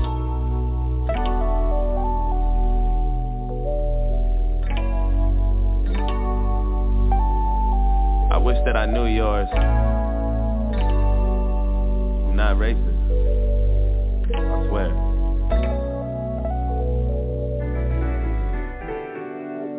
With all disrespect, I don't really like you white motherfuckers. That's just where I'm at. Screaming all lives matter is a protest to my protest. What kind of shit is that? And that's one war you'll never win. The power in the word nigga is a different sin. We shouldn't say it, but we do, and that's just what it is. But that don't mean that you can say it just cause you got nigga friends. Nigga. That word was originated for you to keep us under. And when we use it, we know that's just how we greet each other. And when you use it, we know there's a double meaning under. And even if I wasn't picking cotton physically, that don't mean I'm not infected by the history. My grandmama was a slave, that shit gets to me, and you ain't got no motherfucking sympathy, you pussy nigga. I'm sorry, you can never feel my life. Tryna have faith, but I never feel alright. It's hard to elevate when this country's ran by whites, judging me by my skin color and my blackness. Tryna find a job, and ain't nobody call me back yet. Now I gotta sell drugs and put food in my cabinet. You crackers ain't slick, this is all a part of your tactics. Don't talk about no motherfucking taxes when I ain't making no dough. You think you know everything, but you don't. You wanna copy our slang and everything that we know. Try to steal black culture and make it your own. Whoa. Fuck, I'm exhausted. I can't even drive without the cops trying to start shit. I'm tired of this systematic racism bullshit. All you do is false shit, just the shit that I'm false with. And you don't know shit about my people, that's what bothers you. You don't know about no fried chicken or no barbecue. You don't know about the 2-step or no loose change. You don't know about no 2 chains or no Kool-Aid. You don't know. And even though Barack was half as black, you hated President Obama, I know that's a fact. You couldn't wait to get him out and put a cracker back. And then you gave us Donald Trump, and that was payback for that. I'm not racist. I never lied, but I know there's a disconnect between your culture and mine. Yeah, I praised Tupac like he was a fucking god. He was fighting for his life way before he fucking died, nigga. Die, nigga. And all you care about is money and power and being ugly, and that's the cracker within you. Hatred all in your brain and slowly start to convince you. Then you teach it to your children until the cycle continue. Blame it on Puerto Rico, blame it on OJ, blame it on everybody except for your own race. Blame it on black niggas and blame it on black citizens. Aim at the black businesses. I ain't saying I'm innocent, but I might be any day now. Treating everybody how you want in any way how. I swear North Korea about to bomb us any day now. And now I'm ducking every time I hear a fucking plane now. You know I make a lot of sense, but you just can't admit it. When Eminem went against Trump, that was the illest. Cause even though he's white, he let us know he's standing with us. I'm not racist, but I cry a lot. You don't know what it's like to be in a frying pot. You don't know what it's like to mind your business and get stopped by the cops. And I know if you about to die or not. You worry about your life, so you take mine. I love you, but I fucking hate you at the same time. I wish we could trade shoes and we could change lives so we can understand each other more, but that'll take time. I'm not racist. It's like we living in the same building but split into both sides. I'm not racist. But there's two sides to every story and now you know mine. Can't erase the scars with a bandage. Hoping maybe we can come to an understanding. Agree to disagree, we can have an understanding. I'm not racist.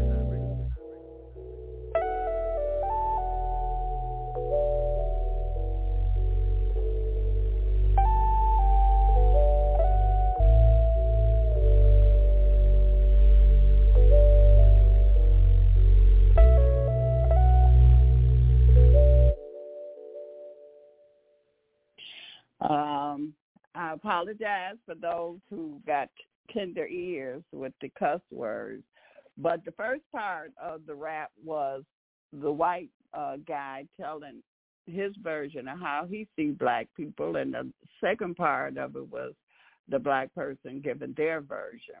And so he has many kind of raps, there's conscious rap. So I'm just saying it's up to us to make the changes. Yeah, that was pretty tough. That was pretty dope. Yeah, he was very skillful rapper. You know what I'm saying? And you're right. I'm trying to take that more the spoken word he was doing. Yeah, that was a lot of Last Poet, Gil Scott-Heron type. He was laying down right there. I was thinking like Eminem is kind of like the angry Eminem, you know, but yeah, I gotta. But the extra lyrical, I see what you said, yeah, with so much lyricism that it transcends the bars and everything, which is also the borderline spoken wordish, you know, that's why he... Yeah, those are the type of artists that usually don't sell.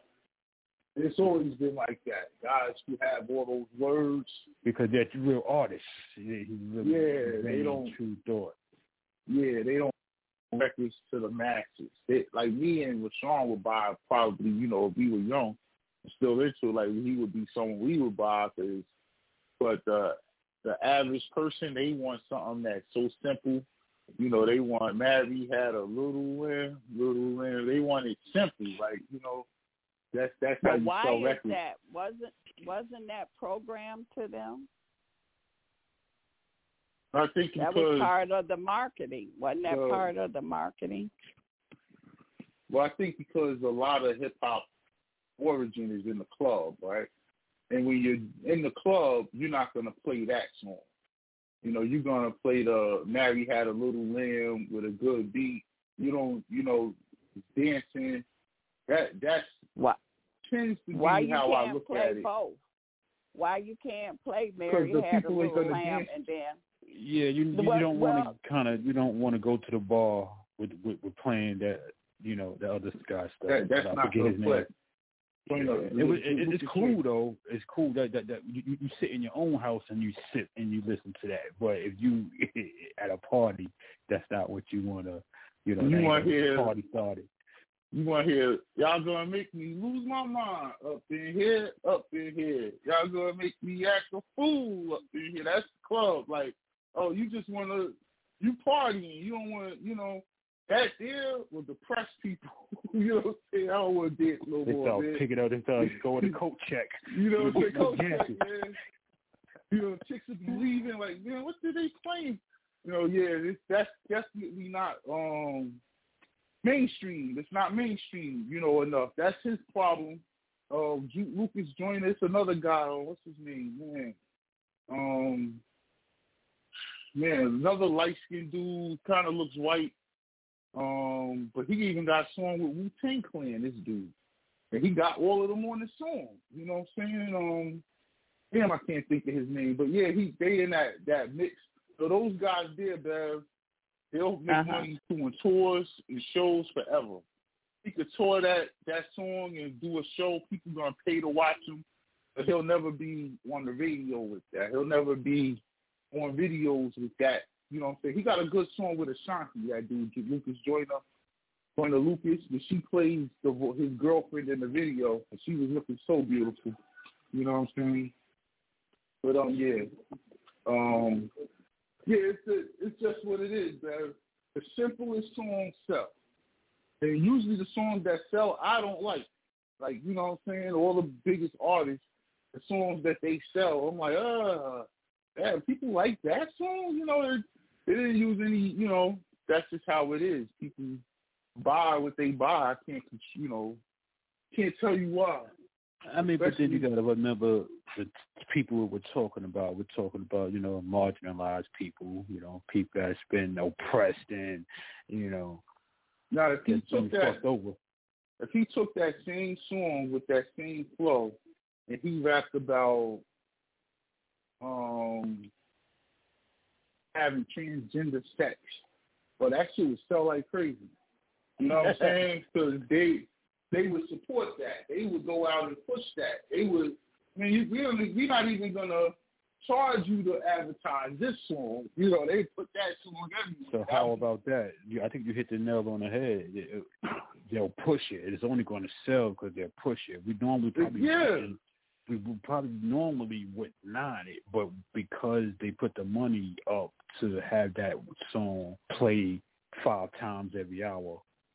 You know, now it's a big hit. That's what I was talking about, programming. That's what I was saying. That's part of the marketing. That's how you're able to change the energy. You keep pushing something and something, you know, like, and that's what they're doing.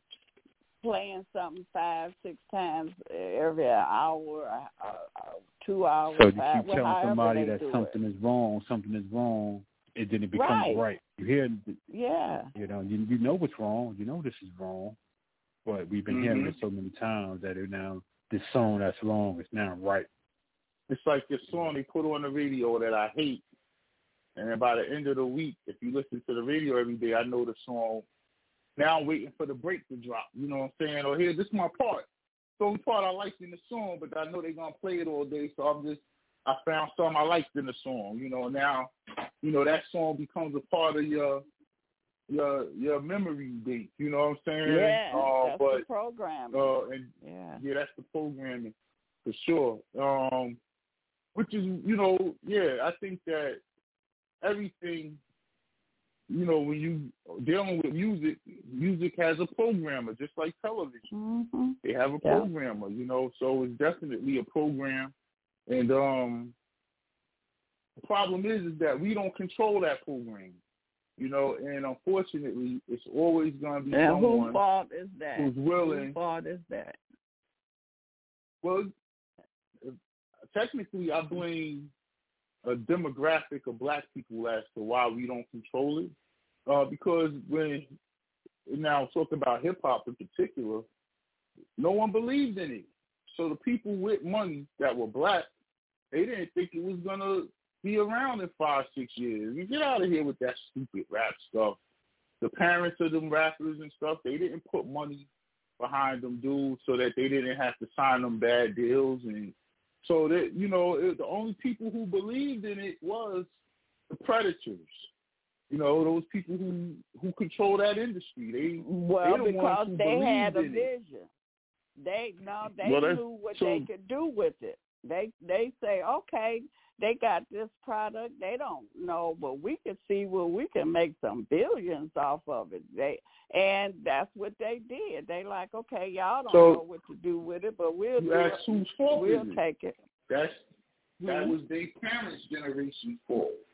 All the dudes that started hip hop, they in their 60s now. So the people in their 80s, 90s are not even here no more. You blame them. They didn't fund it. They didn't put money. They didn't believe in their own kids, what they were doing. And therefore, the white man believed in them, took advantage of them. So he didn't that's believe one of the things I see. he saw where he could make money off of it. It wasn't about him believing in what they was doing. It's all about the money. That's the bottom line. That they don't think they're gonna make money off of. Exactly. They wanted to put money in it if they thought they wasn't gonna make money. So they saw a bigger picture. That's why I say what the young kids do. And that's what we But I see the young people doing something. We have to be behind them instead of critiquing them and tell them, man, that's stupid. Because that's what my mother said about hip-hop. I ain't paying for that stupid music that you listen to. You know, it wasn't something that older black people liked. Even listen to how Dr. X talks about it. And the people who created it is his age. You know, so the older black generations, they never paid attention to it. All they did was critique it. Everybody didn't think like that because I embraced it when I heard it, and it but was you other one people person. that The majority of people did think that way. That's why they didn't they was part it. of That's why they were against getting it banned from schools and all that stuff. It was the older generation of black people who did that. Wasn't nobody else. Well, I understand when you're making a shift and a change in the energy, a lot of people so busy going in a certain direction, it's hard for them to make that shift and that change and that energy. You got to know how to shift and change with that energy. It's like riding a wave. And I understand that part. But we learning. As they say, we waking up. We supposed to learn from past energies. Let's open the line up too and let somebody at the table and get some more opinions here. 706-202, you at the Mound Table, the Round Table, this Kwame. Yes. Good evening, Sister Bev. Good evening. And Hotep and Better Love. Brother Better Love. And you have a guest tonight. I just Yes. sent you, Yes. you know, you're looking at the part when hip-hop began, and it was the culture. It's the art of that generation, and it's been succeeded to go through 2 generations because you just had the 50th anniversary. But when it first started out, I always said that HIP is highly intelligent people helping other people, because that was what the youth was creating. It was creating their language of communication of what they were feeling and what they were seeing in their generation, and they created a genre and a way of communicating. Now, granted that these next 2 generations, you know, me as an elder, my daughters and my sons came up in that era, and now they have their children, my grandsons and my granddaughters. But the thing that happens in his name is Dr. Charles Pinckney, and I just sent it to you. And what they're looking at Charlotte, I think it's at the University of Charlotte, but what they're doing is that they're looking at hip-hop and mental health, because now they're seeing how this can be used as it started out to be, a highly intelligent person helping other people. Because what the industry, Sony and all the other people got into it was to say, okay, we can take these highly intelligent people and teach them how to harm other people. Gangster rap, degrading the women, talking about the drug world. So it was a flip that they did, because basically you had a Arrest and Development, Sister Soldier, Professor Griff. All of these ones was fighting the power. They were talking revolution in the youthful terms that they were living.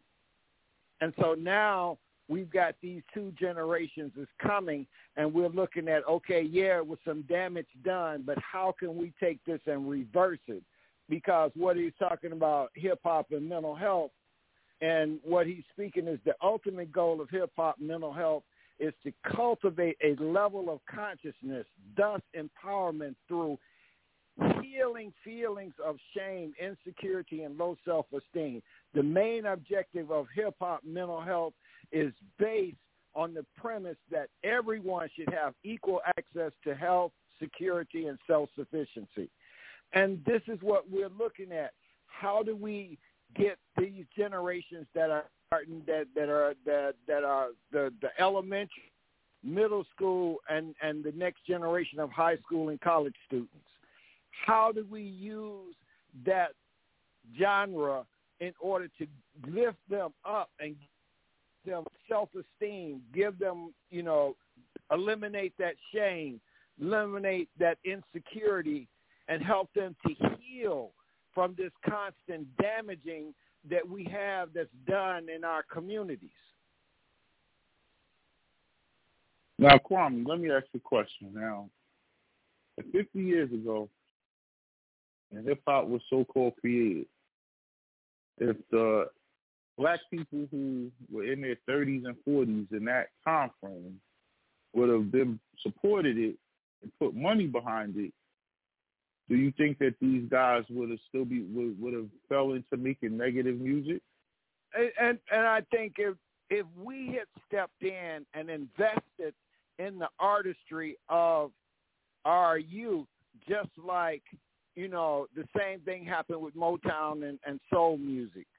The old my great-grandmothers looked at it and said, that's the devil's music, and they had all types of ways in which they talked about it, but it was a way in which each generation has a way that it communicates what it sees and feels that's going on with their world as they see it.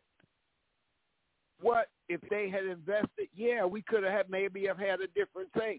But the powers that be said, hey, we can take this and use this to make money, because you looking at folks is making thousands of dollars selling cassette tapes out of the back of their cars or out of a shoebox and making tapes in their basement or in their bedroom. What was it? Hustle and Flow. I mean, you look at just that thing, that's genius. That is genius, to where you can get somebody to know how to use a mixer, nobody make a beat, and turn around and give a rhyme, spit a rhyme. That's genius. But you got to cultivate the genius.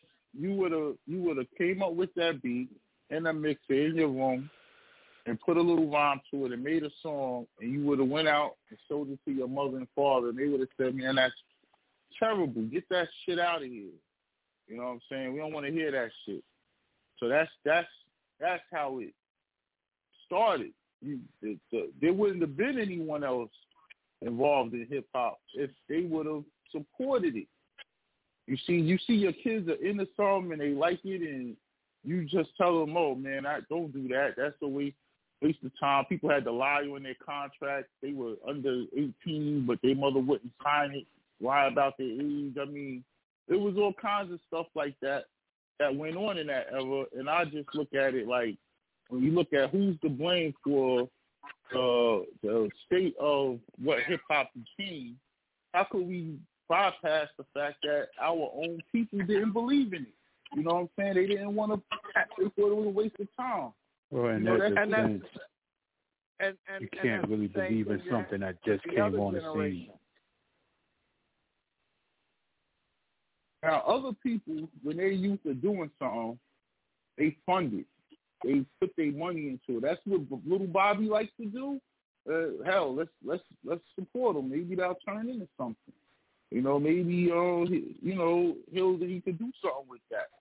You know what I'm saying? That's the difference. You know what I'm saying? Not to ostracize what you're doing and waste the time doing that. You go get a job. That was the mindset.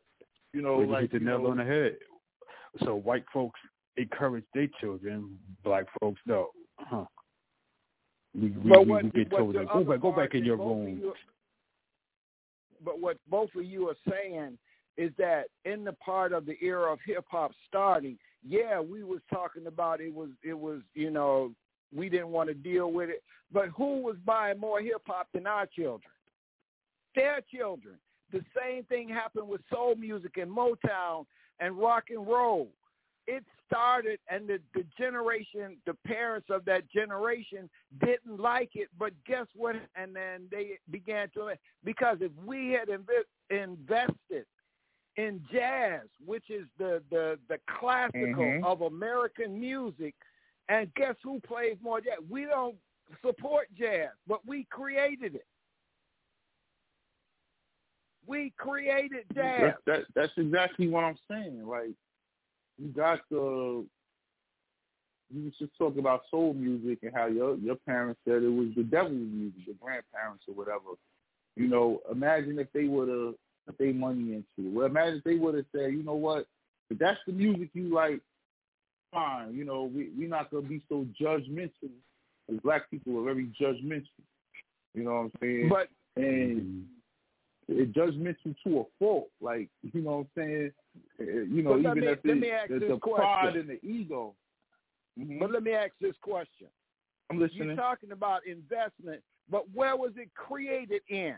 The people that created this didn't have, we had a few people that had a few dollars that was semi-rich, but the gist of the community that they came from did not have the money to invest in a record studio.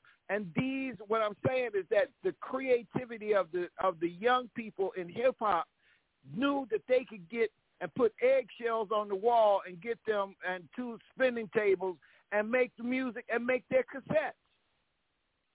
That was genius.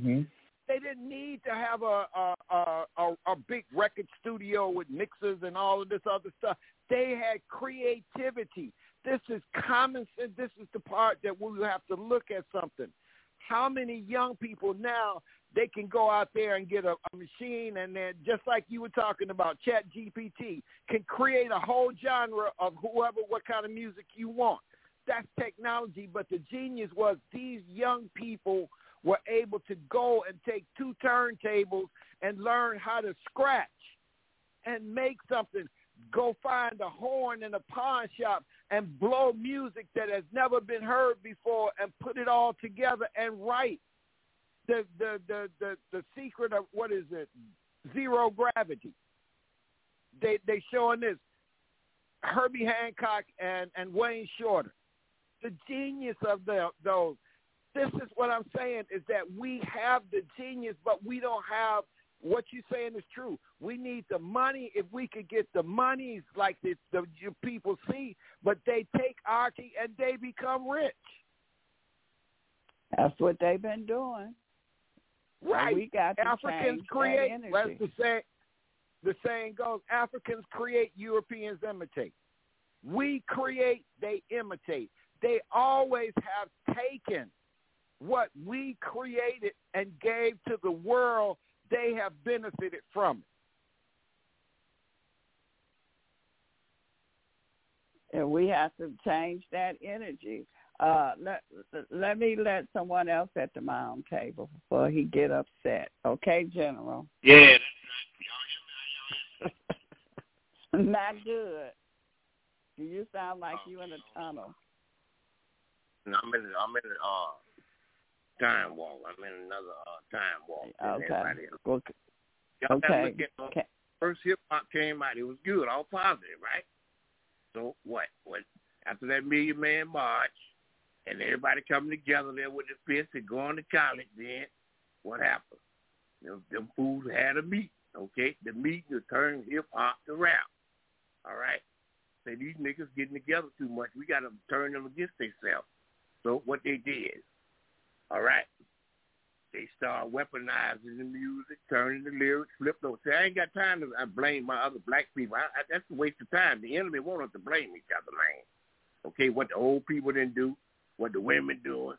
But look here, that's how they flipped everything around, man. They weaponize this shit to turn us against each other, okay? And the prison industrial complex, that's all connected, okay, with us killing each other. Also, what y'all say something about Bob Barker the other day when he done died? Okay, that dude was the devil, man. Okay? When he talk about spay and neuter your pets, you know who the fuck he was talking about, y'all? Y'all black asses. Okay? That's what he was talking about. Also, I found out some research on Bob Barker. We did a long time ago his ass was financing the commissaries in these prisons, man. Fighting them honey buns and shit. People fighting over the prisons. That's what Bob Barker really made his money. Off the commissary in these prisons, man. Okay? See, I go after the people behind the damn sheets. I ain't got time to be blaming my brothers and my sisters. Because all us in this biofeedback loop, man. With the judges and the court system, to flip this music, what we see now? These young brothers and sisters, to hear that music, that's what they call that damn, that drill music, they kill each other, go to court system making money. Okay, we get played again, man. We get played again. We ain't got no time to blame each other, man. Okay, we're in the damn wall, man. Okay, sitting here blaming what the old people did and the young people doing. Hell no, we all in this shit together, man. Okay, half of these young motherfuckers scared. They get stopped by the police. They take off running and shit instead of man up to face the time, the crime. That dumbass girl in that car want to run over the police. What if she stole? Y'all see, y'all ain't thinking, man. We at war. All right, so Bev, I sent you a group called the Masters Decoded, man. There's some bad cats, man. All right, okay, I'll listen to them. Yeah. We at war. We ain't got no time to blame each other, man, for nothing, man. And the court system, this shit like the Fannie, Danny Harris, just fuck them. They do what they do, man. I ain't got time to blame my brothers and sisters about nothing, man. We all in this together. That biofeedback loop ain't no joke, man. They want us to blame and kill each other and go at each other, man. Trying to stop that bullshit, man. I'm going to mute myself so y'all go on ahead, man. But, hey, I flip what they say, man. So Bob Barker was shit, man, talking about spades and noodles, cats and dogs. He was talking about y'all, us, man. All right? So they had the secret media, Clyde Davis in there, to change hip-hop to rap or whatever, man. So we was coming together, and now we sitting in that loop blaming each other, man. Ain't no blame, man. We got to, hey, this got me stuttering. I'm going to be quiet because I'm at war. I ain't got time to be bullshitting, shucking and jiving, and half of that bullshit music is nothing but a damn ventriloquist dummy. What's that damn organ grinder monkey? I'm tired of these niggas performing it like an organ grinder monkey. It pisses me off, man. That's all you still tell our bitches. You niggas either buck dancing or either fucking swirling, man. So where I see all this collateral damage, y'all got to get killed, man.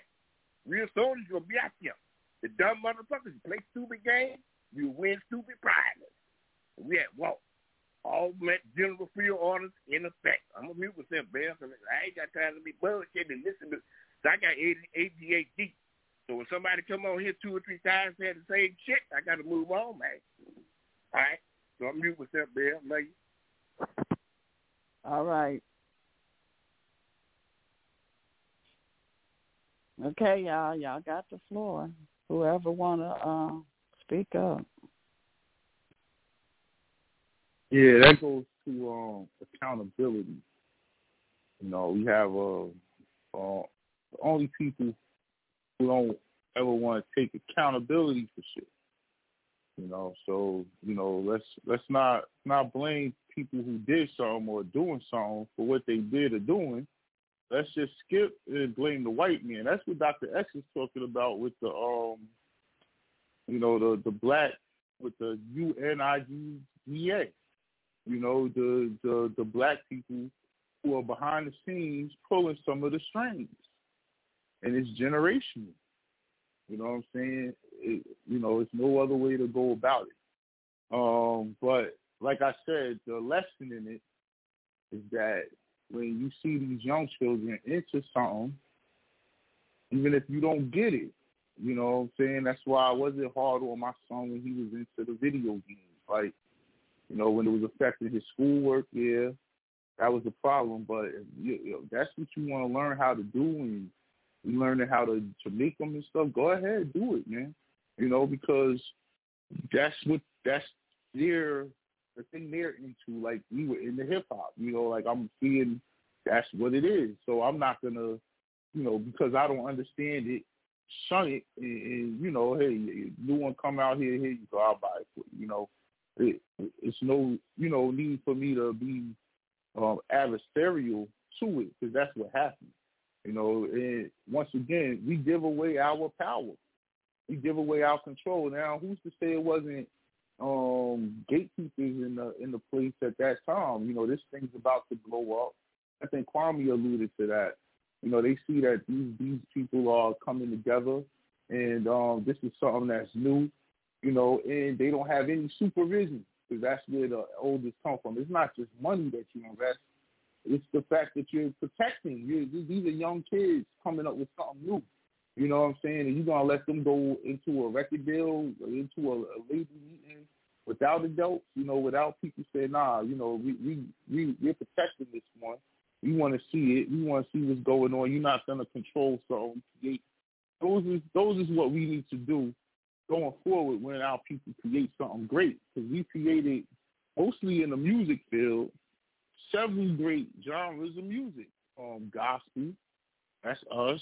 Jazz, rock and roll. We created that. We created rock and roll. We don't even every genre is ours. Everything. Yeah. You know, there's no other genre beyond what we do. So rock and roll in particular, the face of rock and roll is never a black man. And we created it. But who's the face of it? Like, at least with jazz, they'll still give you some jazz players, you know, B.B. King, you know, or the blues or whatever. But with rock and roll, man, they're going to give you Elvis Presley. They're going to give you the Rolling Stones. They're going to give you them dudes with paint all over their face looking like the devil. They're going to give you all those things. They're not going to give you Chubby Checker. They're not going to give you Little Richard. You know what I'm saying? They're not going to give you the people who invented it. You know what I'm saying? So we got to, going forward, the lesson in all this, because once again, we don't control hip-hop.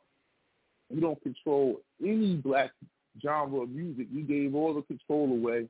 So Tom, what you just said, add on what you just said. So basically, what they're about to do is make Eminem the new face of hip hop.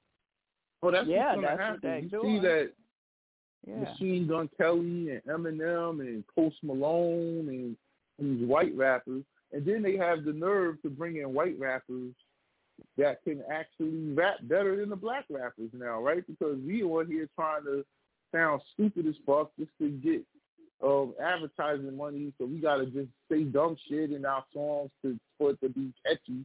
And they over here actually doing what Lucas Joyner just did.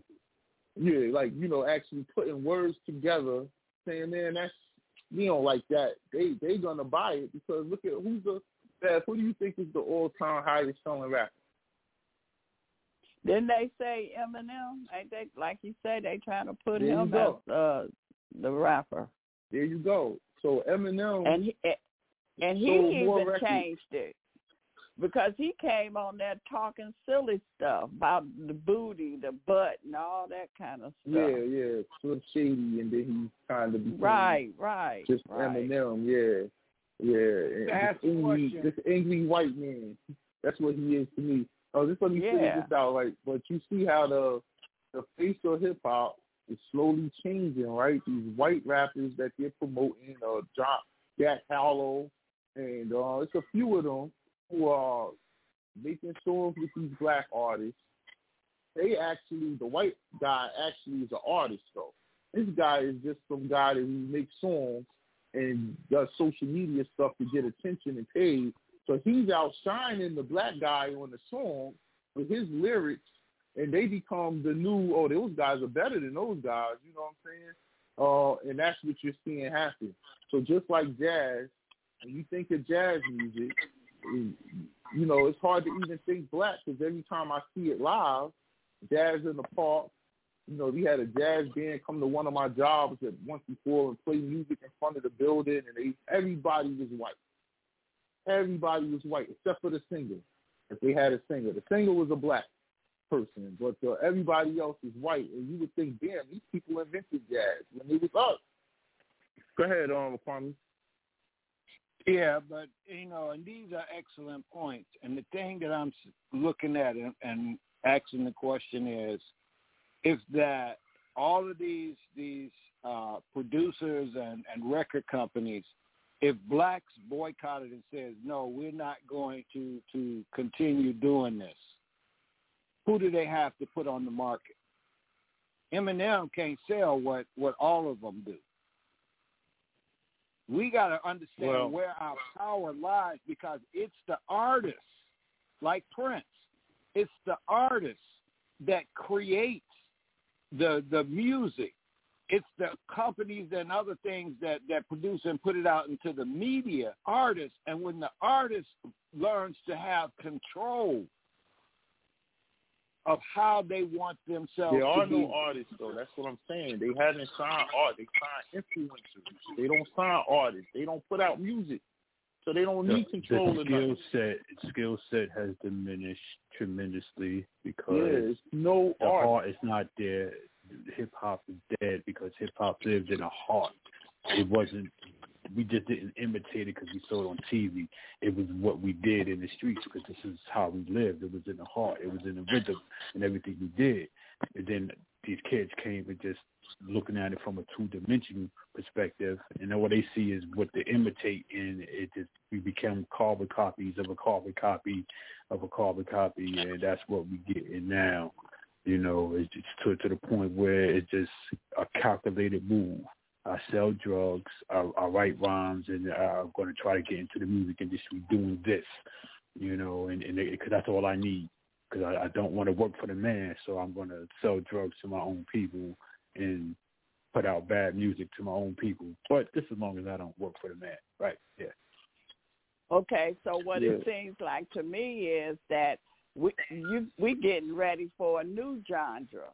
Because just like we went from the blues to jazz, and then, you know, or maybe that new genre just might be the old coming back. It might be cats actually getting with skills, actually getting signed. Like, you know what I mean? Like, hopefully that's what I'm hoping in the next the next thing to blow is actual skills. Like, you know, let's actually start hearing some real skills on the mic again.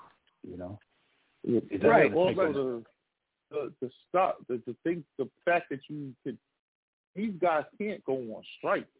They are in debt. Even the best of the best. Jay-Z is not out here doing concerts because he want to do concerts. Man, he signed away all his masters for marketing money. He still has to do concerts in terms of his contract to keep certain percentages of his masters. You gotta, like, they have you by your balls, you know, and it's a bad contract, but if you don't sell it, you don't become a star. Sign it, you don't become a star. So the fact that you would think they could go on, like, if all the artists went on strike, it'll be like, so we just go to their neighborhood and get somebody else and give him $20,000 and tell him to come to the studio, and he'll be the new you. By the time we put him in the magazine and on the one of this on the internet and put him on Pandora and Spotify, we ain't gonna need you. You know, so they can't go on strike. It's not that type of business. They don't have a union. Like I said earlier, you know, they pretty much they have no one protecting them. You know, once they sign that contract, they got to be that personage, right, at all times. So you see a 50-year-old man still with a jersey on and some sneakers walking around talking with his hat backwards. And in real life, he's a very eloquent speaker, but he still got to be ignorant in public because he signed a contract, and that's the image that sells his music for the people that own it. And they don't want you out that image. They own that persona to me. You know what I'm saying? So it's deeper than just so we could just easily, you know, fix this. Like I said earlier, I think it ain't about fixing it. It's about moving on. That's where the new genre come in. Moving on. That's 50 years old. He became middle age now. Music and things like that, the young people is the ones that usually that make the changes. So it's getting ready to change. Right. And the thing that I'm looking at and just focusing on, how many of you all ever seen Battle of the Bands, mostly HBCUs, and how the precision and the music that they're able to create? Excellent. And that's the part in saying is that you see the creativity and the genius of what we can do with instruments and precision marching while playing the music, and then turn around. I've never seen Yale, Harvard, and all these other Ivy League places having battles of the band because they're studying what it's going to take to keep the masses under control. Yeah, we have the genius and we can do that, but the part of what we're doing is that we've got to find the balance in being able to create, and like you said, take that like you did with your son. Yeah, he likes playing those video games, and teach him how to create the games. Teach him how to code. Teach him how to do graphics, and let him create what's in him that he was born with to do. And this is the part that we're going to have to realize, that our children come in the world with thoughts that we could never think and dreams we could never dream. How do we give them the tools to build what is in them? That's what we have to feed. We have to feed the next generations. That's why we say what we do and what we say should be done to reflect 7 generations. Because what we're talking about has been 7 generations that surpassed that, because it's been just 50 years ago. And you go back 3 more generations back, and there you have the 7.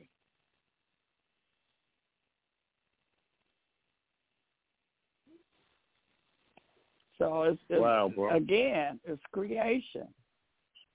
Yeah. And we got to quit letting people use our young people creating, because like you say, it's going to continue. They're going to create. They're going to come up with something else.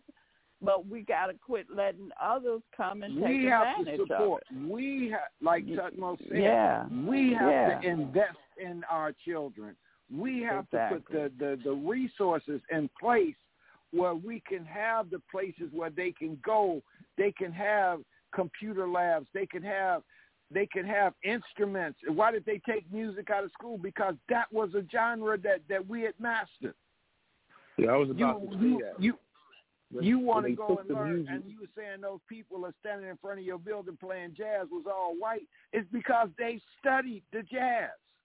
They studied. They will go and pay in their institutions or go to Juilliard or whatever and learn to play jazz, because that is America's classical music.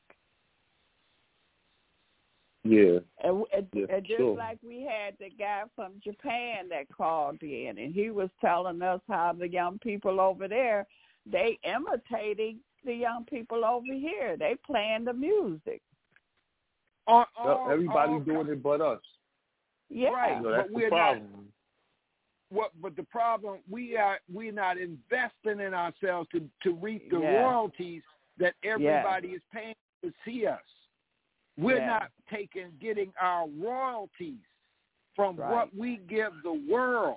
Where do we think we could be if we had all of these great rappers from 50 years ago? If we'd invest, where would all of this be as far as royalties? There wouldn't be any ghettos in the hood. Yeah, you gotta invest in the youth. Now the thing that killed us, right? They, like you just said, they took the instruments out of school, right? So when they took the instruments out of school, the kids didn't know how to play instruments anymore, and they thought that was going to be the end of us. You know what I'm saying? So what we did was we started sampling the stuff that was already made, right? That's hip hop, right? So that was the pushback to them taking the instruments out of school. Now that they also, what we see has also gone, right, is church, right? People have left the church. So you don't see too many R&B singers anymore because there's no more choirs, you know what I'm saying, that the best singer joins the choir of the church, you know, and they hone their skills until they get a record deal, you know. That don't exist anymore. So we really need to start investing in instruments or petitioning schools in our neighborhoods if we can. I'm going to look into it. How can we get instruments put back in the school? Like, why can't music is part of trivia and quadrivium? You know, that's all precision and timing. Music is timing. You know what I'm saying? To catch that beat right at that second when that drops with that word and knowing that you gotta speed up your words at that time to get to there. Like, that's all time, you know. They said Michael Jackson was the master. He'll sing something, and they'll say, yo, we just need it about 3 seconds shorter. And he'll be like, no problem. Same song, 3 seconds shorter. He'll speed it up a little. You know, like, that's all things that we could invest in or even get secondhand instruments, because we're losing our musical. What are our kids going to be sampling from now? What they're going to be sampling from hip hop that's already sampled from jazz. They're gonna create. They're gonna create. You know, they gotta give them the tool to create. You know what I'm saying? The knowledge to create, and then with that knowledge, you'll create something better. Because since they taking the instruments out, then they right? DNA. Let me say this quickly, Bev. Since they took the instruments out, and the voice now becomes the instrument, right? Your vocals become the instrument. Now, whatever comes out your mouth becomes a spell, right? Because you're putting it into the ear, and when you're putting out negativity, you know, that becomes a spell. If it's just instruments, they learn the guitar, the piano, start from the scratch again. You know what I'm saying? I think that's the key. We got to go back to what made us great. And what you're saying is true, and the part of the human body being the instrument, because there was a Street Quarter Symphony, the Persuasions, Sweet Honey and the Rock. They didn't use instruments, and they made music by being able, a cappella, being able to sing and harmonize each tone, bass, treble, all of it. And understanding the key that you breathe in and can sing and resonate a frequency when you hit that tone is something that is an art. Because you look at what was that, Minnie Riperton. Minnie Riperton and Sarah Vaughan could break glasses with their voice. That's vibration. Right. That's what I say. It's in the DNA. It's all about creating, and that's what we are, creators. But see, if they don't know, gonna continue. That's the skill set of being able to give them the tools. Those ancestors are tools to show what's in you because it was in them.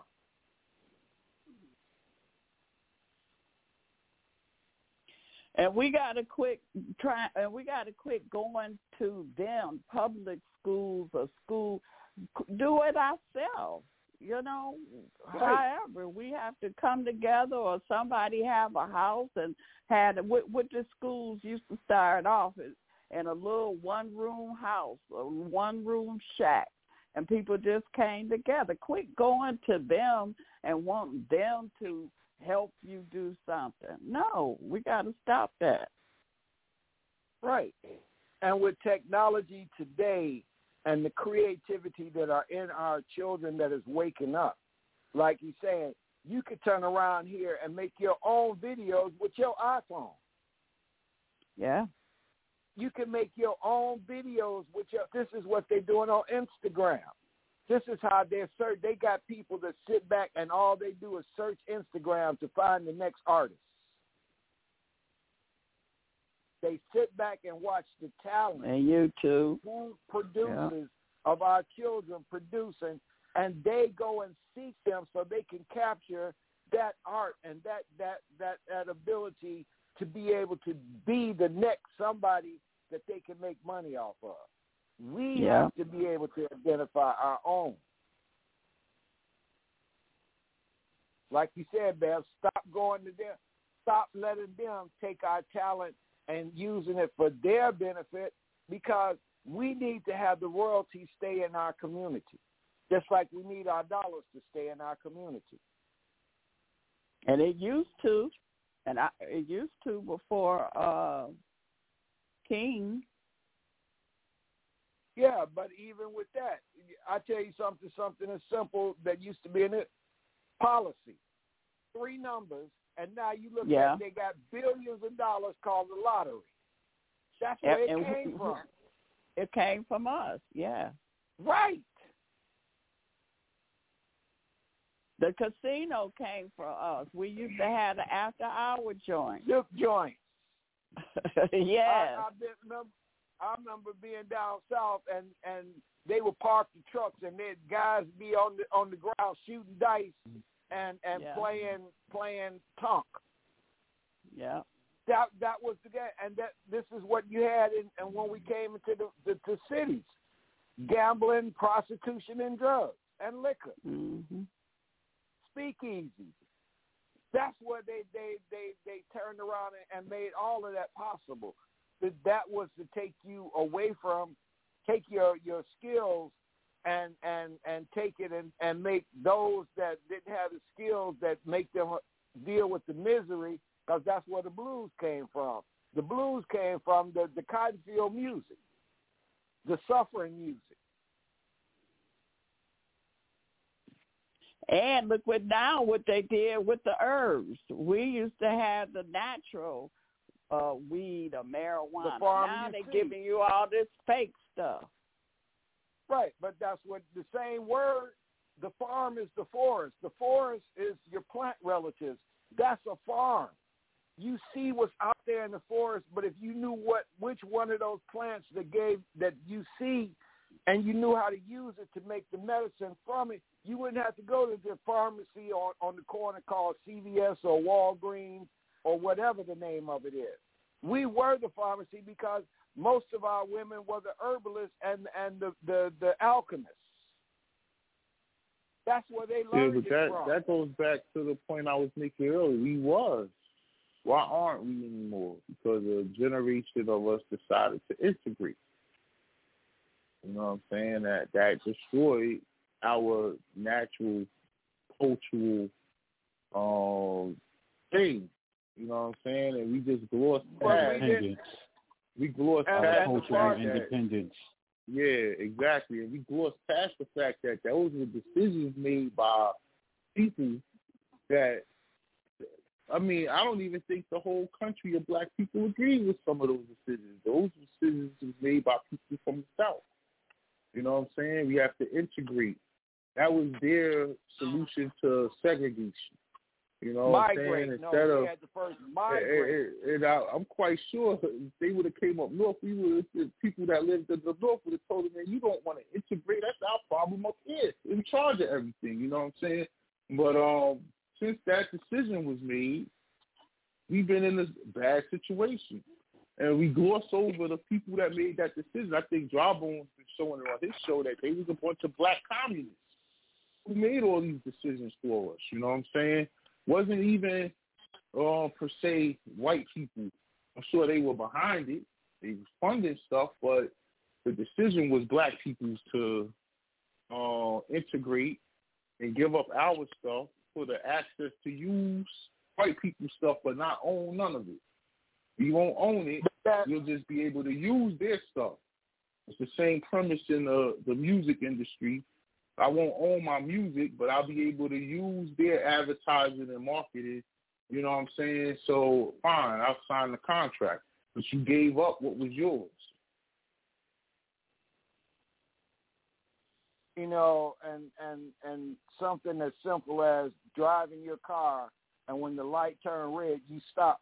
That was a black man that created. But we don't recognize the what we've given this country in building this country as far as useful things to make their life easier. Even when we was in captivity, they would come and go to the house and say, go get old Grandma Sue and come here because I got a cough and she need to make me some tonic. That was the pharmacy. She knew what herbs to go out there and get and make that tonic to stop him from coughing. All they did was took and said, okay, show me what you use, and we took it and put it in the science lab and say, we can create from this. They call it botany. I mean, what do they call it? A botanist. The person that learned plants. And this is what it did, because I got a friend in Colorado, her father, her last name is Bird, her father wrote The Secret Life of Plants. Who wrote the soundtrack for the music, the movie they made from it? Stevie Wonder. There's a secret life of plants. We knew it. George Washington Carver got paid by the Rockefellers to say, no, don't show them that this peanut oil can be used as gasoline, because then we can't use this chemical coming from the oil that we use to make kerosene. That residue is gasoline, and we getting ready to make these gas engines. So don't you dare put that out on the market, because if you put that science out, we can't be rich.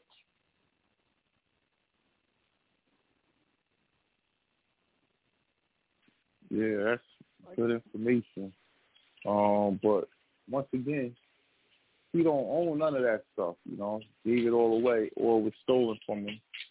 And that's the problem. We gotta recognize when we create something and stop giving it away. You know, it's good to say all the great things that we invented, but we don't own none of it. We don't get the patent protection of none of it. We don't get the copyright, but none of that stuff from not just the music. I'm glad you brought up some of the inventions. It's the inventions too.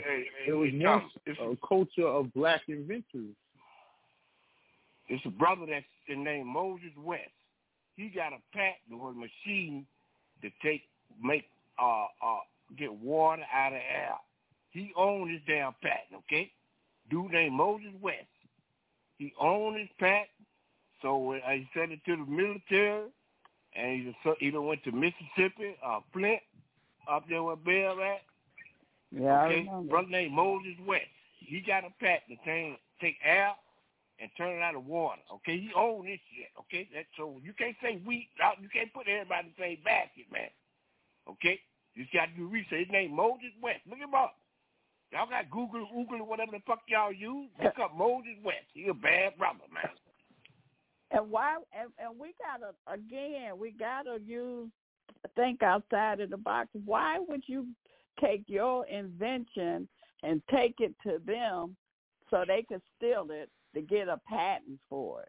That don't make sense to me. And that's what they've been doing. Well, you own all this stuff. That's the only way you can get it produced. That's the only way if you want your product, you want your invention to get out for there. For somebody to take mass it. Produce. Well, no. That's the name. I just gave you a perfect example, y'all. I just gave y'all an example. A brother got his own patent. He owns his own shit, man. Okay? Right. So, I mean, we own our money. No, what the problem is that the patent can be stolen. You can, if you go and apply for your patent and you get it, that's great. But 90% of the black folks that went to the patent office to get their invention patent got that shit stolen. From that But now it's yeah, a new date. exactly. It's a new date. And the new patent, date. Once you own your patent, you own your patent is designed to stop steal the ideas. To stop people from stealing the ideas. And when you go to get the ideas, try to get it patent protected, they steal the idea from you. Yeah. That's how they work. So why would that's how they work it in let me finish. That's how they work it in China. Right now with technology, right? They take the patent to Israel, right? So Israel could look at the patent because they're allied to the U.S., and as long as they follow the U.S. patent guidelines, they could duplicate the product. They got to compensate the people they duplicated from. Israel takes that same patent and sells it to a Chinese company, and the Chinese don't have any patent protection, so they start duplicating the product without the authorization of the people who invented it. They do the same thing that they did to us. You know what I'm saying? Go ahead, bro. But right now, we got copyright laws, man. Once you got your patent, it's in your name, you got like 10 years to have your shit in the patent office. When anybody try to make a copy of it, you sue their ass, man. Don't pay for their ass, man. It's a brand new date. The mistakes we made back in the day, we ain't going to do that shit now, man. Okay? Just like that brother that had that got killed up there in Buffalo, he made a mistake. He should have got his car was running off water. He didn't do his work right, man. He should have got the patent and then and gave it to somebody else. Another brother and sister showed them the patent, and then they worked together like my man Moses West did, man. So now we can't make no mistakes. We don't go back to the algorithm where we made mistakes 9 times. tighten our shit up, tighten our game up. We ain't got no time to make no mistakes, man. Okay, we see what mistakes our elders made. If I made a mistake yesterday, I try not to do the same shit today. So you got to upgrade yourself, man. So that you get a copyright on your patent, you get your invention. It's another brother that what's his name, that came up with that super soaker gun. That the material used. Yeah. All right. Yeah. So he got his patent and shit jammed tight. I think he's somewhere up in Georgia. He got a factory, man. Okay, it's some smart brothers and sisters now, man. We peeping the game. We playing the game. We tired of not let the game play us, man. Time for us to play the game. Don't let the game play you. I mean, that's the only difference with everything is the fact that some people step with knowledge and they know how to do contracts. They know about the information that they need to know. Most of us don't. We just jump in the pool and hope for the best, because we just want the money. We want the fame. But you got to change. You got to change. That's why we're saying it. We need to wisen up. That's what we're saying. Yeah. We need to wisen up. Right. Stop. Life ain't about fun and games. We got to get knowledge. That's right. We need to get schooled. You got to don't realize. Be afraid to pick up some books and teach My brother, if you want to learn something, you go to people that can help you, man. You just search around, and if you got something, a thought or something, whatever you need, the universe will bring it to you, man. Okay, because right now I'm doing some experiments on my own damn stuff, like Dr. Frankenstein, man. Okay, but hey, whatever you need, bro. Say if you got a thought or something, your brother and sister come to you, man. You ain't time to be stupid no more, bro. All right, that's why I love y'all, man. We should help each other. Iron sharpen iron, man. Okay, you the smartest one in the circle. Find another circle that can help you get your thing out, man. What you want to do, bro? Ain't no goddamn excuses no more, man. The answer out there now, bro. We in the answer age now. Whatever thought you want, you have to put the question out there. You put the thought out there and say, damn, I'm trying to fix this, and the answer come to you. Every question got an answer, man. You just got to find it, brother. Come to you. And the part about it together. Right, but the part that we have to look at is that, Dick Gregory said it once. He said, it's hard killing yourself out of a basement window. We know what the bottom feel like, but what does it feel like to be at top? How do we get to the top is what we're looking at, and this is where we have to find those ones that have made it or that are on their way there and saying, I'm looking at how did you get to here? Think and Grow Rich. He went around to all the millionaires and asked them, how did you become a millionaire? How you invest in yourself with knowledge. And most of them will tell you. Right. Yep. Martial law, when the student's ready, the teacher will appear. When the teacher's ready, the student will appear. Just gotta know how to float, man. You talking about ground zero, you got to stay. Don't get up too high. Don't get too low.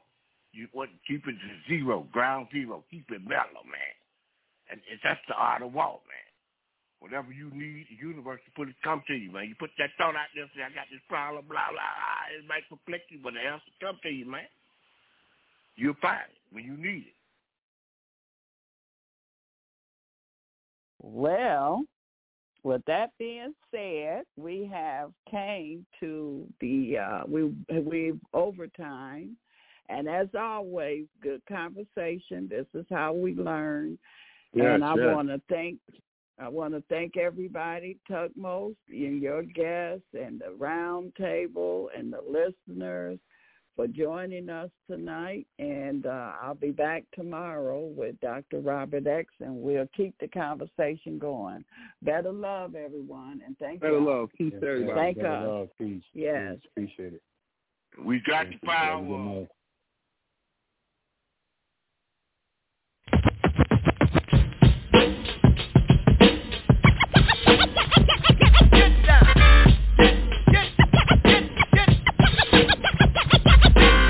People's in the place to be. Just for you, it's the ultra-magnetic MC. Say what? Here, the hell with childish rhymes. Cause the jam is just moving. The crowd is steady moving. To a supersonic pace with highs and stupid bass. With some pep in the step. Cause the beat is so funky, the pace is well kept. Come on.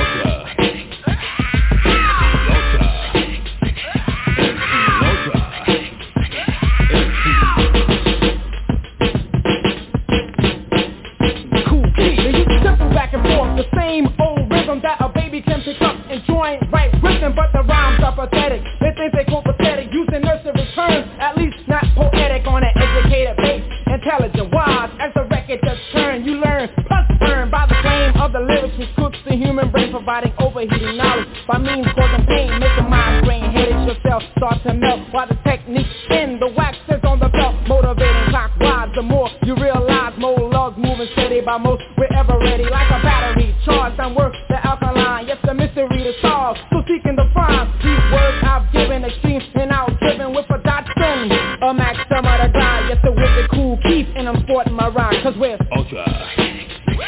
MC's Ultra. MC's Ultra.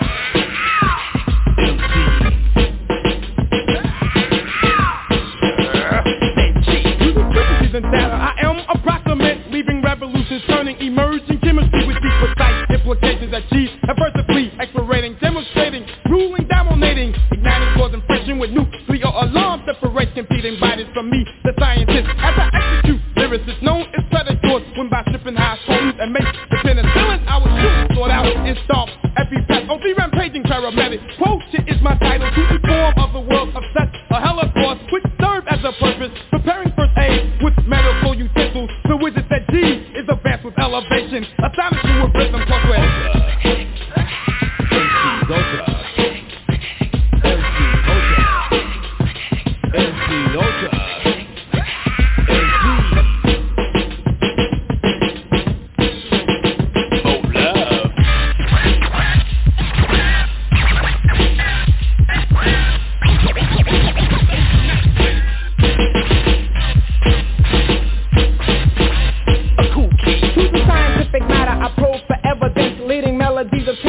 positive beams of the average formulation applied mechanically, maintainable displays expressed by alternating microwave frequencies, directly inorganic, operating logically, new development, separate, accumulating, ambiguous thoughts, admitting parts specified, particular words, volunteer, agitating, ears the parasites, respond, duplicating, attempting lyricists, recognize competition in ultimate reality, the general speaker, corporal cool keep, leaving specimens frozen near 0 degrees by controlling every germ, a spray disinfected with tranquilized brains and stunned competitors, cause we're Ultra.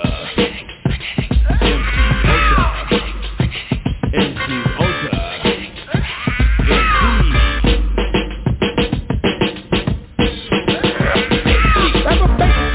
They have no elevation that an audience respects and gives them annotation, yet they think they're so indebted, using lousy edits, biting company beats to cheat and get the credit on a scandal type case. Embezzlement wise, now as my lyrics tell the truth, just two plus choosing by the force of my rhythm with freeze, the average line allowing fraud, fighting rhythm with chance to read the bounce, gamma rays, planet wise, the more you will decide the G, I'm always ready, at least I'm not confetti like a missile, I'm precise, the Z, go in on others being lost at 12 degrees, it can't, so out the other this rhyme, I'm reciting the words, so exciting with the DJ on the table, Mullah is always flying with a strap, and the cut, then you get up, proceed to move your butt, crossway.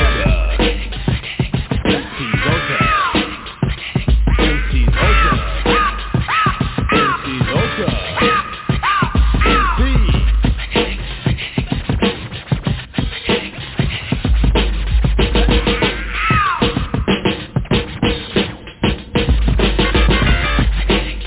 Keyboard is Money Mike.